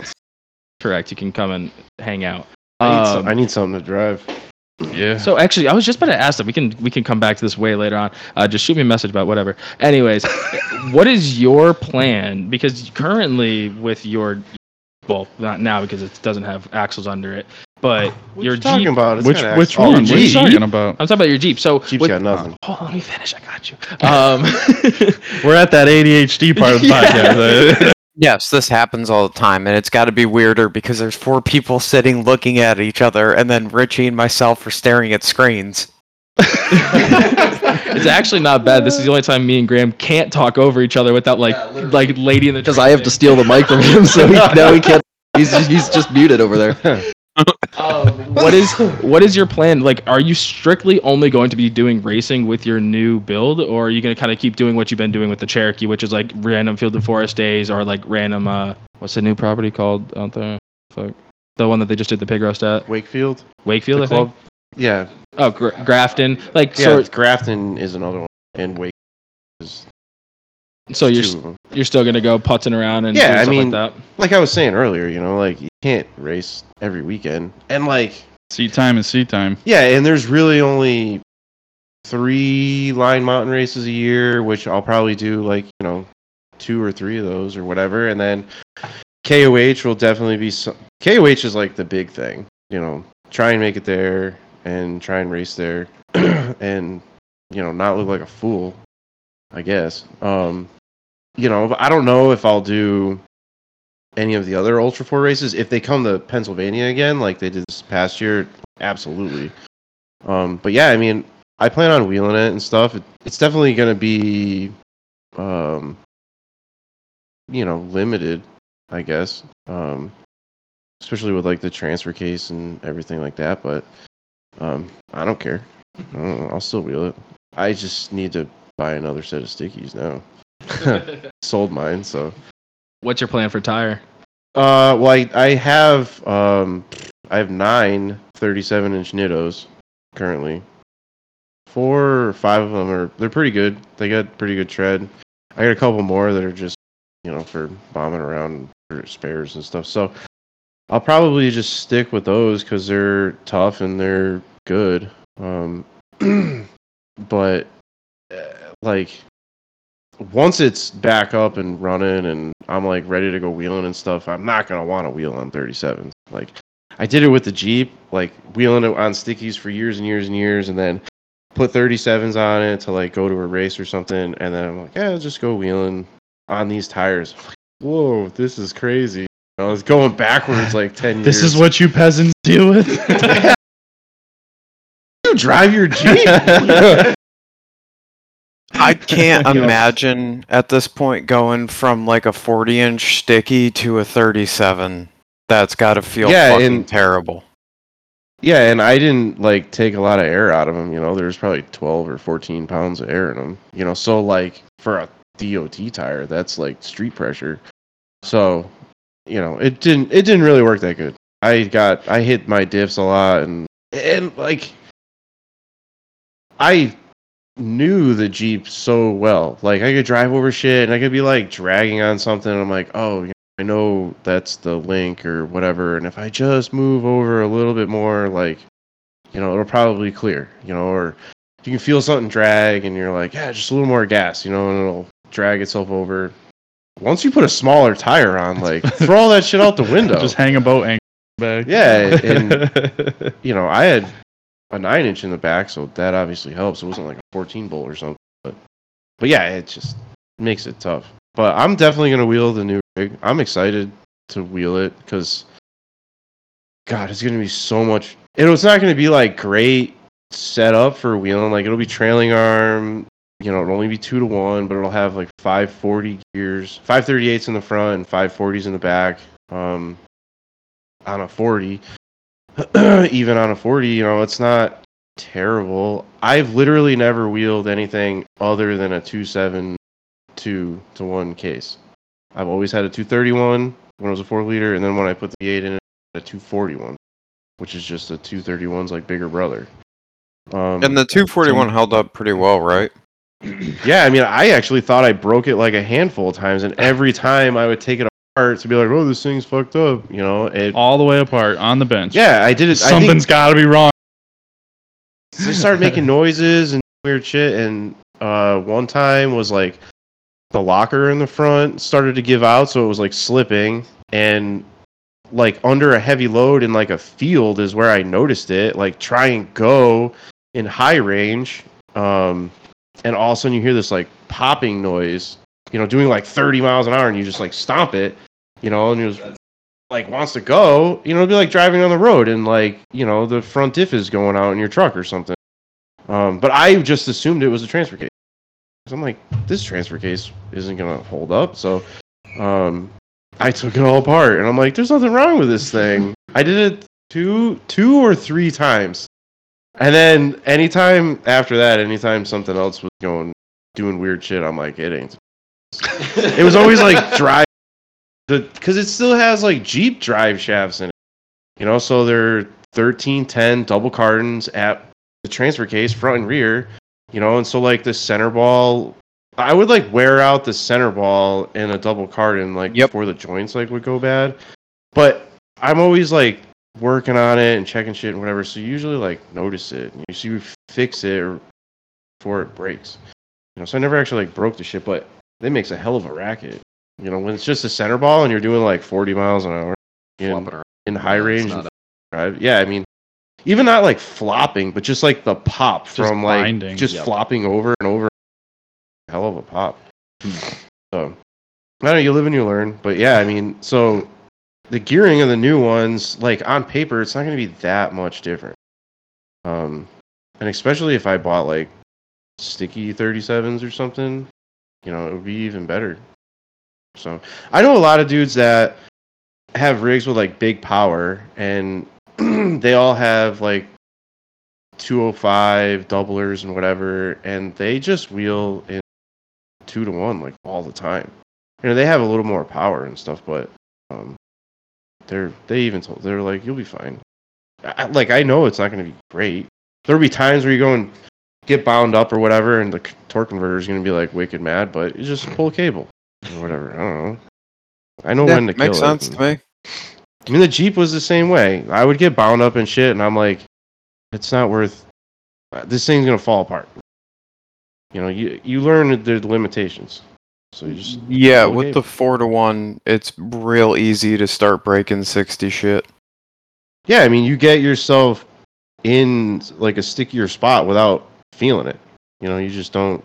You don't even know what's going on until you're all bound up, and then you're like, stuff's breaking. And yeah, that's why I still have a 4-cylinder. Well, you have a 4-cylinder with a 4. That's why I have it. I'm sure that's why. I'm sure that there's no desire for more horsepower. None at all. Why didn't you steal his 4-liter? Oh my god! Oh, dude, I would love to put a 4-liter in that thing. Why didn't you just steal his when he took his? Because it's more work than putting an LS in. And that's nobody. That's not a joke. Should have taken my old. Oh yeah, no, definitely. That thing was a champion, and it deserved to end its life. So it might have been Ronald original. Yeah. It was a hero that died. It didn't die. It did not die. Somebody actually bought it? I scrapped it. Okay.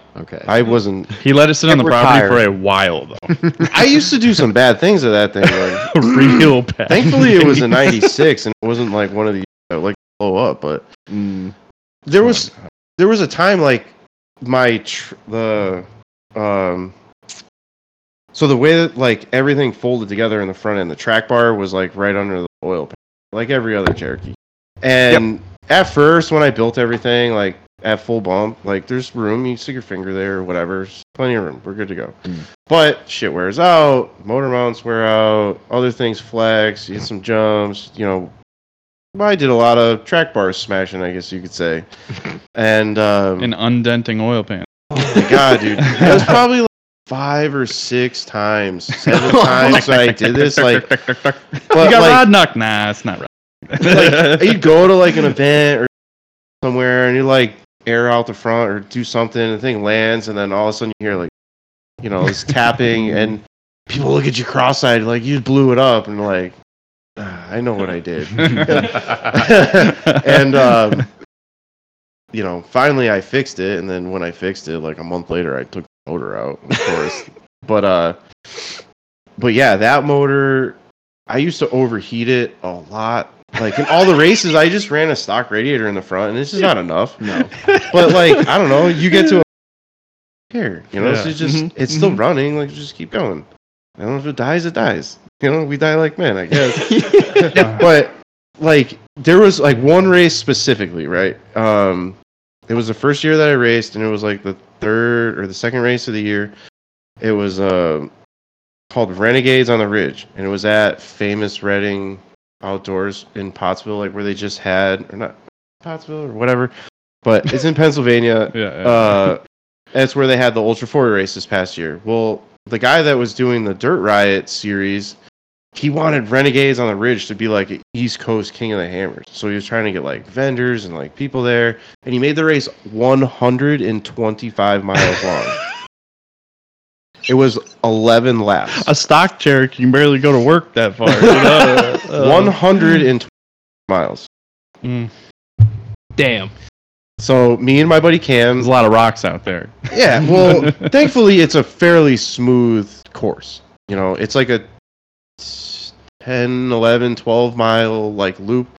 And there was like one lap where they made you go down Joker line thing, but it's like a, I don't know, like a green trail. It's like literally a green trail at Field and Forest, you know, which is, it's got some shit, but it's, you know, It's still not, fucked up, but- it's nothing to like, it's just not smooth anymore. You gotta slow down and navigate around a couple.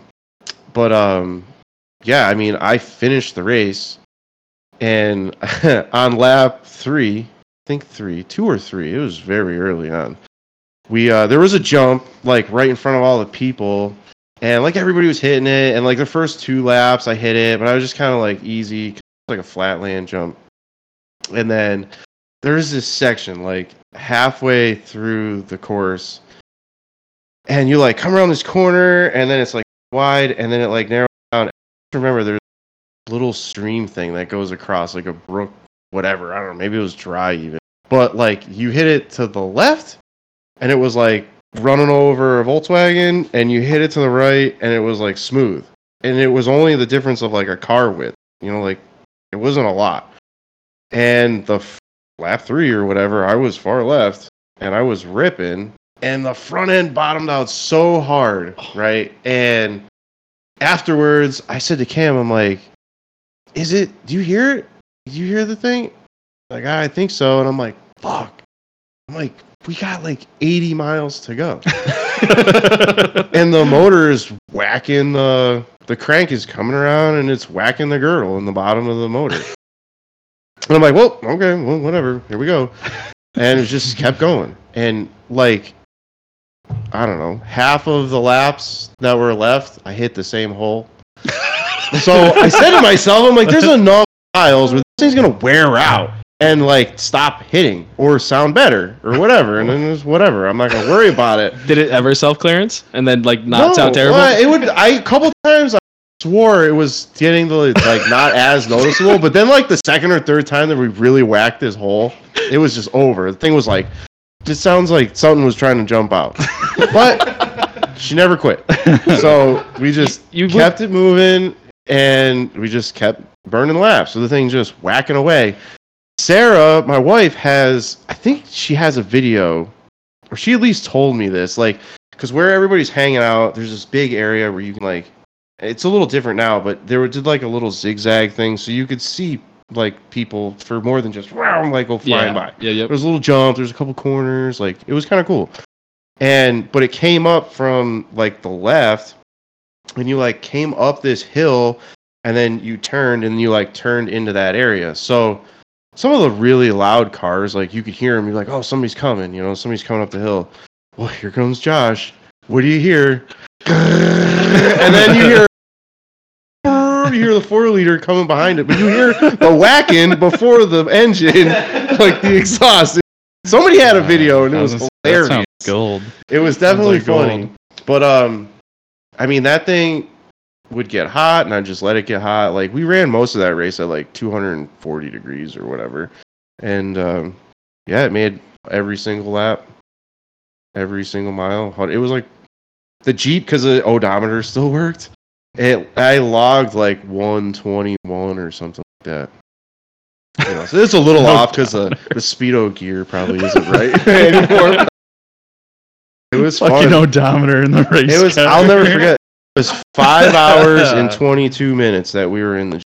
That's a long time. That's a long time. That is. So, I mean, obviously, did you stop for fuel or did you? Yeah, we stopped for fuel. I don't think. I mean, I probably really only needed like one fuel stop, but I didn't really know. I kind of knew, like, the thing had a 22-gallon cell, and I knew that it got... you had an odometer, but no fuel gauge? Correct. That is odd. Okay. I mean, the gauge was there, but there was no connection between the cluster and the fuel tank. So, but from some of the other races, they were, like, around 40-ish miles or something like that. I was able to do calculations. I figured the thing got, like, 4 miles to the gallon racing. Which isn't bad. Some of these big race cars get like 1 to 2, and they use race fuel. Damn. So, I mean, but at least it smells good at that point when you're burning it. Yeah, a lot of movement. Premium's nice too. But so it was like lap 5 or something. We stopped and took like 2 cans of gas or something. I think like 2, because I stopped a handful. I knew I wasn't winning. We're just trying to make it to the end here. Like, I think that the guys have. Like, I finished 4th place, technically. But the, like, 3rd place finisher in my class was probably, like, 30 minutes ahead of me or something. So, but we got a flat on course, Patagonia, put a hole right in the sidewall. Props to them. They're great race tires. Everybody should run them. Supposedly, they're revamped now, by the way. Some people do say they are, but... It's like version 4. I would try them if they sent me like 8 free 37s. I was gonna say, is that info coming from one of the Instagram influencers that have a free set of tires? It was from 2. I've heard it from 2 of the guys that just ran UA. That they got the free tires too. They free did. Tires. Well, yep, free tires. I have heard though they did. You gotta be serious, people that get free tires. Yeah. Yeah. But so anyways, that was actually a fun race. But back to the motor going in the trash, that was a big bad experience for that. And at that point, the Jeep physically was twice as fast as that motor was. Like, yeah, so you couldn't outdrive the Jeep with that motor. Yeah, it was impossible. So it was just foot to the floor. You were either to the floor or you were off because you were on the brake, like, and you were trying to turn or something. But there was no just like cruising. It was just to the floor, like rev limiter, neutral dropping. Oh my god, slam in reverse, dropping. Dude, and every 5 or 6 hits of the limiter, the fucking thing would pop. So he's like neutral. He says neutral dropping, but like in a hill where you're like banging in, then it starts bogging down, and then fucking like pushing the clutch in, but with your shifter. Yeah, and it held up. The AW4 loved it. Oh yeah. Yeah. The engine and transmission that were in it were stock. They never came out. They came out when I took them out for good. So that makes sense, but we didn't go into how in the fuck it's going to be as much effort to put in a 4-liter that it would in LS into your TJ.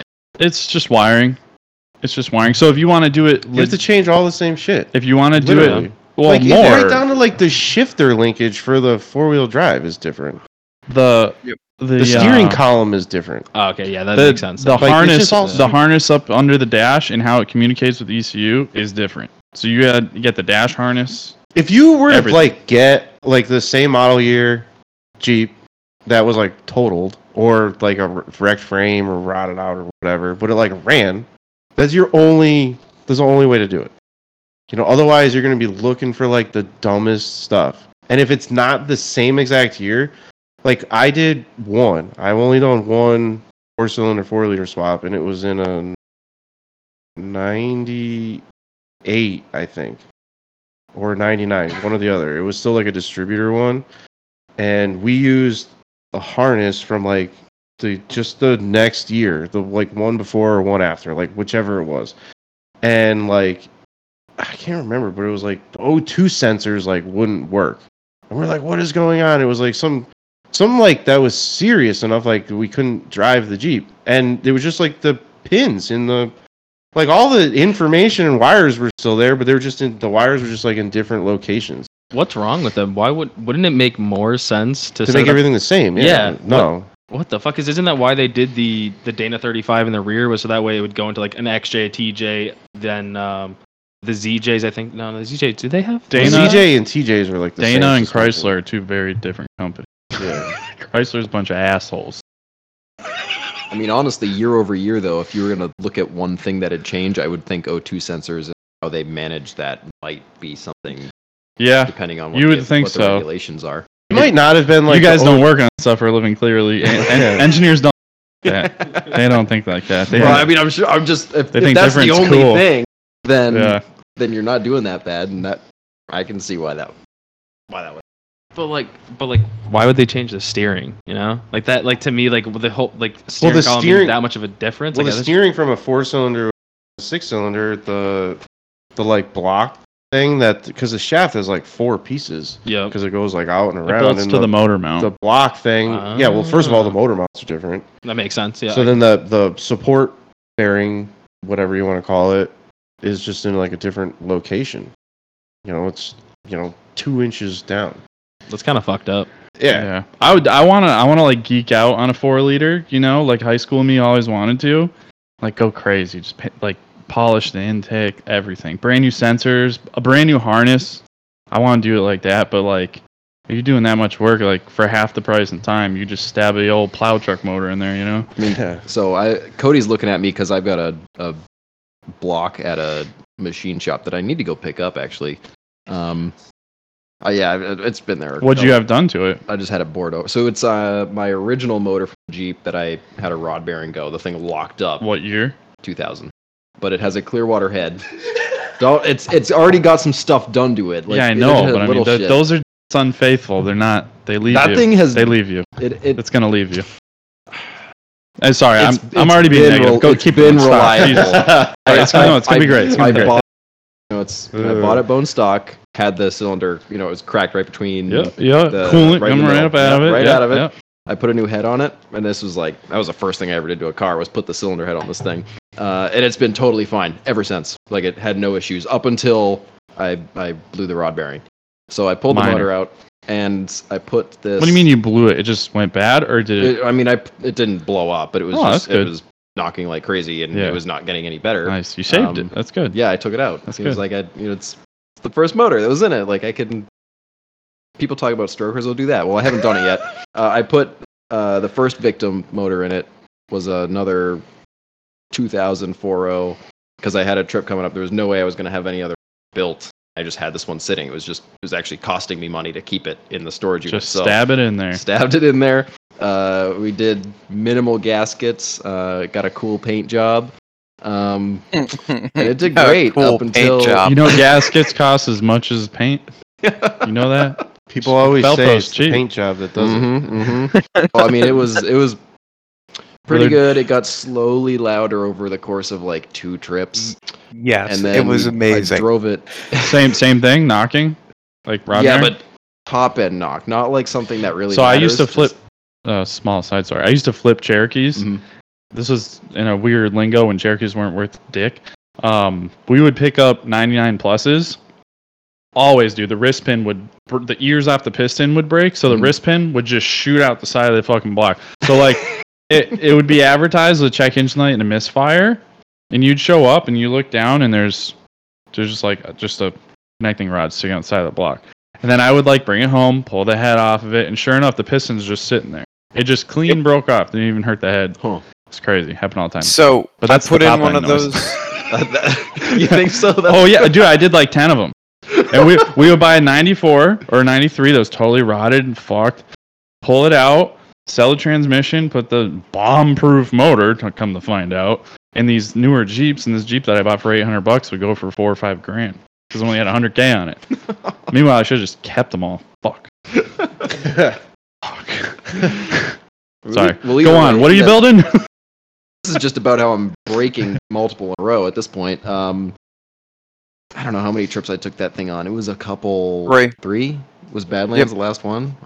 Well, I know that you did S'more and you did AOP on Ronald 1, and then I thought you went back to F&F with it. No, Field and Forest was when I broke it the first time. The first motor broke at Field and Forest. Then that other one, it really did only last 3 trips. The second trip was where it started to go downhill. I noticed. Man, you guys are just bad at taking care of your shit. I've never heard of this many 4-liter problems. Only from you guys. I've never had issues. It just all went downhill. These motors, I don't really know. They sat in the back of an unsheltered wagon in a yard. There's no a distributor in it. Yeah. It's like the Little motor grime we in tried to there. put in John's race Jeep out on the lake bed. Oh my god. That was exciting. Dumb.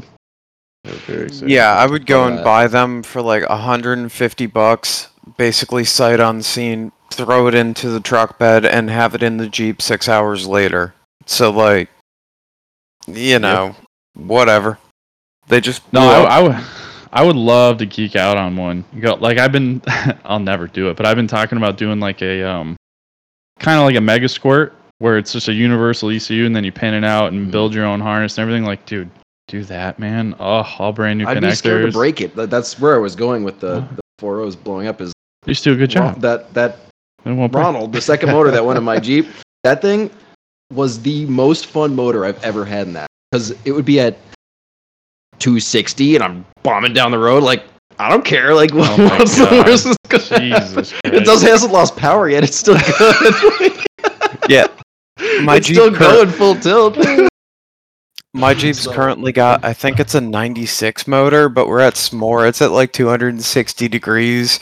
And there's a That's a good video motor. of me just casually bombing up the trail, and then it kind of What's shut wrong with you itself guys? Put a off. fucking radiator in these things. Do you guys not have water pumps? What's the deal?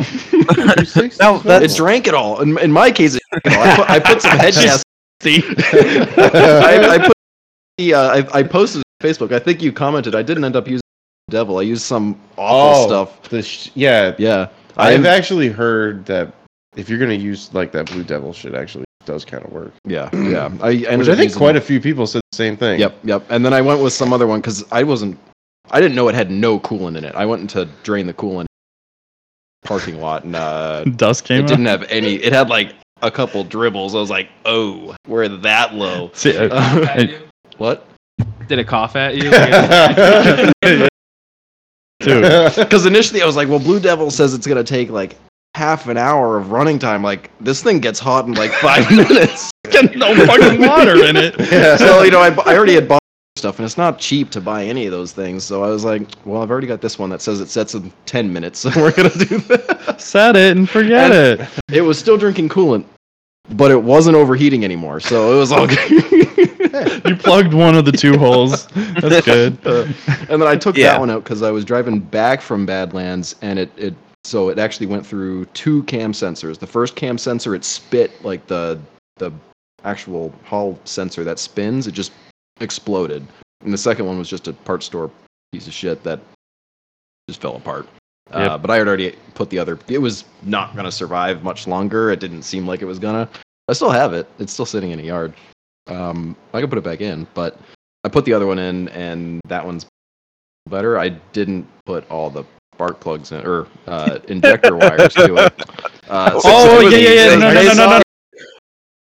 A clip of that, and I was like, I need to know more about that because it seemed like you were saying that you went on a whole wheeling trip, that thing running like ball of shit. Yeah, and I brought it to. It was Ranch running in West worse when Virginia it got without there. it running. It didn't run. And then you drove it with your injectors in the wrong Yes, they were not. One of them, I don't know if it was me, I was rushing, or Dude. somebody else was doing it that didn't know what they were doing because I had a couple people there helping me. I feel like there's a humanitarian issue here with how you're treating 4 liters too. I mean, the crazy I part. guess I don't wonder why you guys are smoking 4 liters. Here's the fucked up part. He's the gentle God. one on them. That's when I mean, this is was- alarming. All of this is very triggering.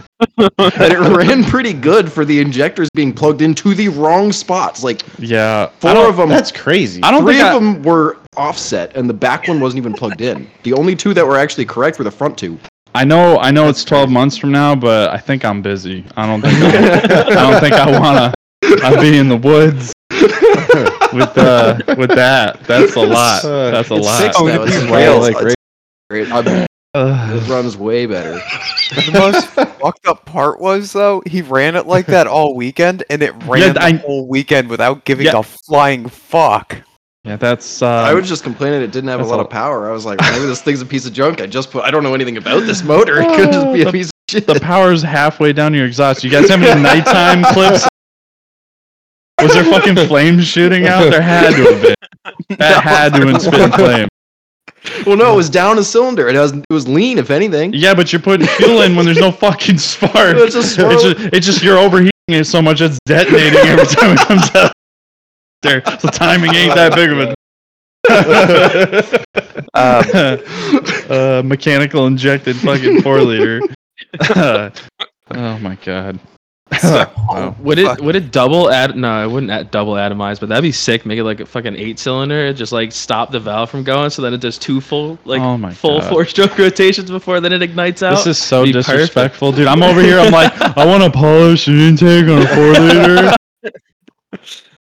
I've got Like, another oh. motor that I'm actually being nice to. Like, before it goes in the Jeep, it's getting cam bearings level being nice to it. So, that's saying something.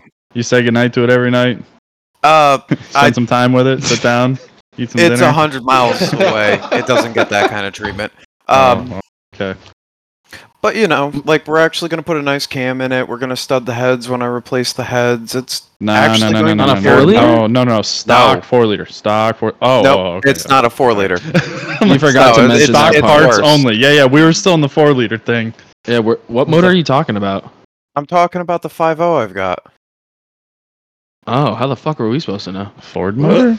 That's crazy. That's crazy. So, quick thing before we go on to 5-liter talk. The reason that let's just go around the 5 liter. Yeah, we can avoid it. Hey, I'm Back good to with my that. childhood. Oh my god, Mustangs and shit. Ford It Explorer. came out of a Oh Mustang. my god. Oh god. the reason that his motor is called Ronald is because it's red and yellow, and there's this meme song going around called Rock and Roll McDonald, pardon me. I don't know if you ever heard of it, but it was just like, it was the theme song throughout the whole motor swap, and then the painting, and then into the Jeep to go drive 1800? How many miles is it down to Tennessee? Tennessee and back is 1,800. That's what I'm saying. It ain't that far. I don't Jesus. fucking know, dude.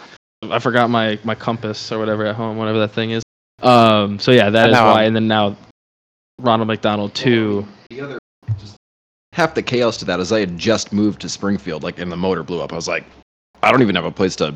We had gotten rid of the shop in Beverly. We had just moved out of that spot with me and my buddy, and I had no place to work on anything. I'm like, well, I've got a tube across the motor that doesn't have clamps to take it out, Needs to, and yeah. I have a Jeep that is the motor's going to die. So I'm sitting in our buddy Marvell's driveway, like cutting the tube out to take the motor out to put in a motor that it was not. Like, I knew it was bad. It was just awful. The entire situation was just Sounds bad. like you got to go down to the machine shop pick up your shit. I probably should.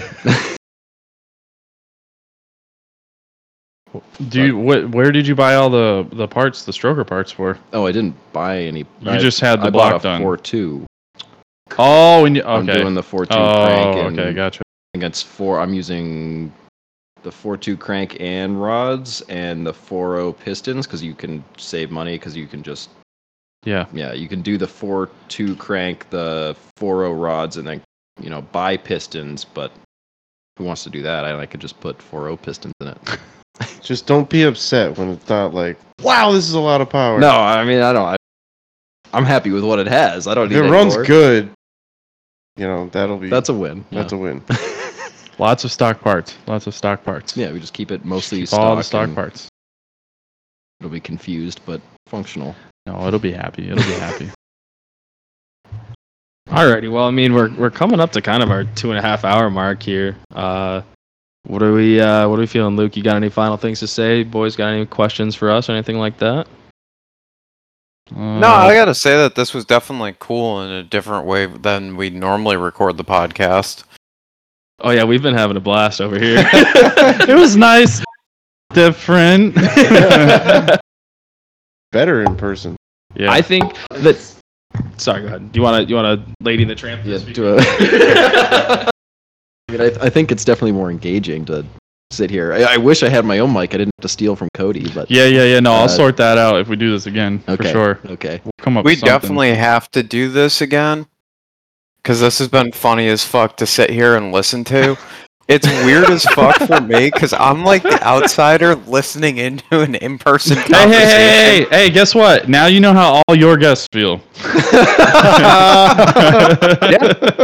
Well, see, we could put him on the TV, and we can get a little camera, and then we got a robot. You'd have to no Boomer app. Get him on the iPad in here. It'd be sick.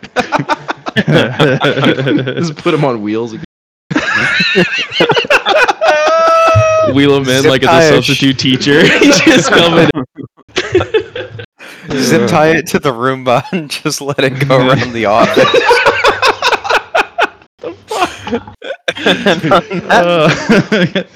Guys, I'm in the corner.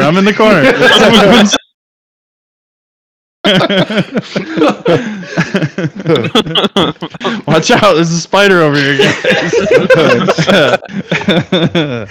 We don't Oh, like what you had to shit. say. We're just gonna shove you in the corner facing the wall. Throw a bunch of shit on the floor so barricades are over there. Oh man, that's fucked up. Shit. Well, alrighty. Great. On that note, thank you guys. Honestly, this was a lot of fun. Thank you for inviting us up here to enjoy this different style that we've never got to experience. So this was very fun. Check out you. Do you use Instagram a little bit? Yeah. What's your Instagram? Greenleaf Motorsports. Oh yeah. So check out his Instagram. Check out Built for the East. You want to see any cool van life stuff? Yeah, and life stuff. Yep. No. Go on our YouTube. YouTube. We're trying to do more YouTube stuff this year. And Go on YouTube. And also, if you haven't listened to any of Adam's podcast stuff, this dude is fucking great, by the way. I love churching him up every single time. He doesn't have any time to do it anymore. Yeah. Guys, don't talk about it. I'm actually thinking about turning the channel off. You should. Dude, Yeah. you're fucking no, good off. at Turn it. the channel Oh, off. Thinking about no. turning it off. No. Dude, I to this day have customers call me like, "Hey man, I want this, and this. And by the way, I listen to the podcast." I'm like, "It's literally been 3 years. Yeah, What are you talking It's about?" good. They're still good. Yeah, they're timeless. great. You're breaking my Dude, heart. also, I'm- at some point, we gotta have you on to do, like, one of the mullet episodes where we just go off about paranormal shit. Ooh. Paranormal or conspiracy? Yes. Conspiracy Paranormal theories. shit. I Oh, don't need yes. paranormal shit. I don't bother ghosts. They don't bother me. Okay, well, then conspiracy We're shit cool, is we're also cool. A-okay. Yeah, no, that's fine. I just ghosts. They're like sharks. I don't go near them. They don't go near me. It's fine. It's all good. So you're not gonna say But when you to could go just in turn- the woods? You could just turn a shark over, though. Like a ghost, you can't really Yeah. just turn over. Yeah, No. no, I don't. You ever seen that video? It's No, fucking cool. Ghosts are cool where they're at. Alright. I don't need to be near a shark either. We're cool. I enough. stay knee deep. Do you not know how to swim? Oh, I know. I Oh, love okay. swimming. I love swimming. I just don't fuck around with sharks. Alright. Kind of lame. You ever trying to catch fucking some bass and you see how fast them little bastards go into your boat? Try that, but it's a monster. It's a shark. And the ocean, and you're sitting still, motherfucker. No way. I still dude. think. Actually, I'm gonna ask you guys right now because I think this is a hilarious question. What is the largest like mammal that you think you could take on in a bear fist fight? Yeah, Depends if I twist my knee the wrong way going into it. Like, No. I might go down. What are you talking about? hand to hand. What do you think the biggest is that you could take on? Oh my god, Dude, that's crazy. how many pissed off animals you been around? Not many. I tried stopping a goat from beating the shit out of me. Goats are dickheads. It's that not is for sure. Fun, dude. Yeah, no, they're dickheads. And they're just playing with you. Yeah. No, So goat is your limit. Got it. Okay. Absolutely. I said dude. a pit bull. I think that's like, and even that's scary. Dude, I'm talking life or death. If you're lucky, I got 2 pit bulls. If you're lucky and you can stop that motherfucking I'll mouth take the from thing getting right near now. you, what are you gonna do? Bear hug it? That bitch is gonna come around, bite you in the fucking face so fast. No, dude. Yeah, but like I'm saying, like I could probably take that bite before it. I don't see you think so. later. You ever try to stop an angry fucking dog? Never mind a pit bull. Who cares about the pit bull part? You ever stop dogs fighting? Yeah. Fuck. Yeah, but that's when you're caring for the animal. If this thing's trying to kill you, They still accidentally bite the shit out of you. You can't stop them. Imagine if they wanted to kill your ass. All right, so what are we thinking? Like we're talking Chihuahua? Like is that your limit? Like I'm still like your list is slowly going and then down. Cats, dude. Cats. Oh yeah, look at You don't have to hate wrestle. cats. It's just gonna fuck you up. It's gonna pull your eyeballs out. Did you see Shinneman's hand when he got bit by his wife's cat? Yeah. What? Yeah. Dude, have you not seen the photos? No. Oh, dude, his hand got fucked up. What do you put it on Facebook? Actually, I'm not gonna go So to. you got a Instagram real in case jungle it- cat, or is it just a house cat? No, so like this thing like bit him and like whatever's in the saliva, the cat like gets it like infected its hand like. What's that blew up. called? It's called the Cat scratch fever? Yeah. It's a good song. Cat AIDS. That's a real thing. It probably is. I'm not. I lived with. Oh my god, it was so dumb. They took in a stray cat, right? They brought the thing to the vet because his girlfriend wanted to get all these shots and stuff. And they said, "Oh, it's got feline AIDS." She's like, "Oh, just put it down, then." Sarah's like, "What are you doing? You just let it live out its life. You just get it fixed, and it's just fine." Oh, I don't know. I've never even heard of this Yeah, before. it's feline AIDS. Dude, not even kidding. Not even kidding. No. Is Not the cat even still kidding. alive? No, they put it down. Oh, like that's immediately. She was like, "Oh, all right, well, just put it down." Damn. Sarah, my wife, I was my gonna say. girlfriend. She would Say that correctly. She might yell at you. Well, then she was just my girlfriend. It was years ago. We were living with my buddy Brett. Fucking cat. His girlfriend was a whack job. Those are the best, though. I'll say. Oh. Anyway, so goat for him. We didn't get an answer from Josh. Oh my god, I don't even know. I have too many animals Luke, what's at your home. I answer? know they're all crazy. Yeah. Luke. I'm gonna go with a goat's a reasonable Moose. assessment. Got it. Okay. No, I'm pretty sure a moose is gonna fuck you up because like Oh, yeah. a bull will fuck you up, and a Oh, moose yeah, that's weighs a big twice boy. what a fucking bull will sometimes. talking So to? like, A moose? Goats can Have you fly, ever dude. Seen What- a moose? no, He Cody just said a moose. This dude's gonna take on a moose. You can be in a No, I car and said a see a goat. moose, and it's like, oh. No, he said goat, but then like I goat's thought I heard boring. moose. somehow we No, started talking. Yeah, that's Yeah, my fault. I Cody's put the the reason reason. for this one. Don't fucking blame me. I'm not taking I still on think a I moose. could get. Dude, goats can fly, dude. Holy They literally shit. jump like feet in the air and smash the shit. How are you gonna stop it with your hands if it's flying at you? I don't know. I've been viciously attacked by those little bastards. Maybe one of the goats at the Big E the other day when I dropped my Yeah, my, I'll take that guy. I'll my take that cider guy. in there. We're at the Big E the other day. Me and my wife walking That's around. the and goat I'm you walking could around take, with a Luke. cider, and I fucking walk over to the goat thing, and I'm thinking to myself, "Oh, I wonder how often people drop shit in here." And I turn around and I spill my drink right in the thing. Half of a $10. That's the goat. Yeah. We're all fighting that one. Oh shit. Oops. On that note, Cat AIDS and goats, flying goats. Got it. Drunk flying goats. Luke, you want to take it away? If you're gonna fight a goat, fight a drunk goat, and if you want good work done, go check out Built for the East.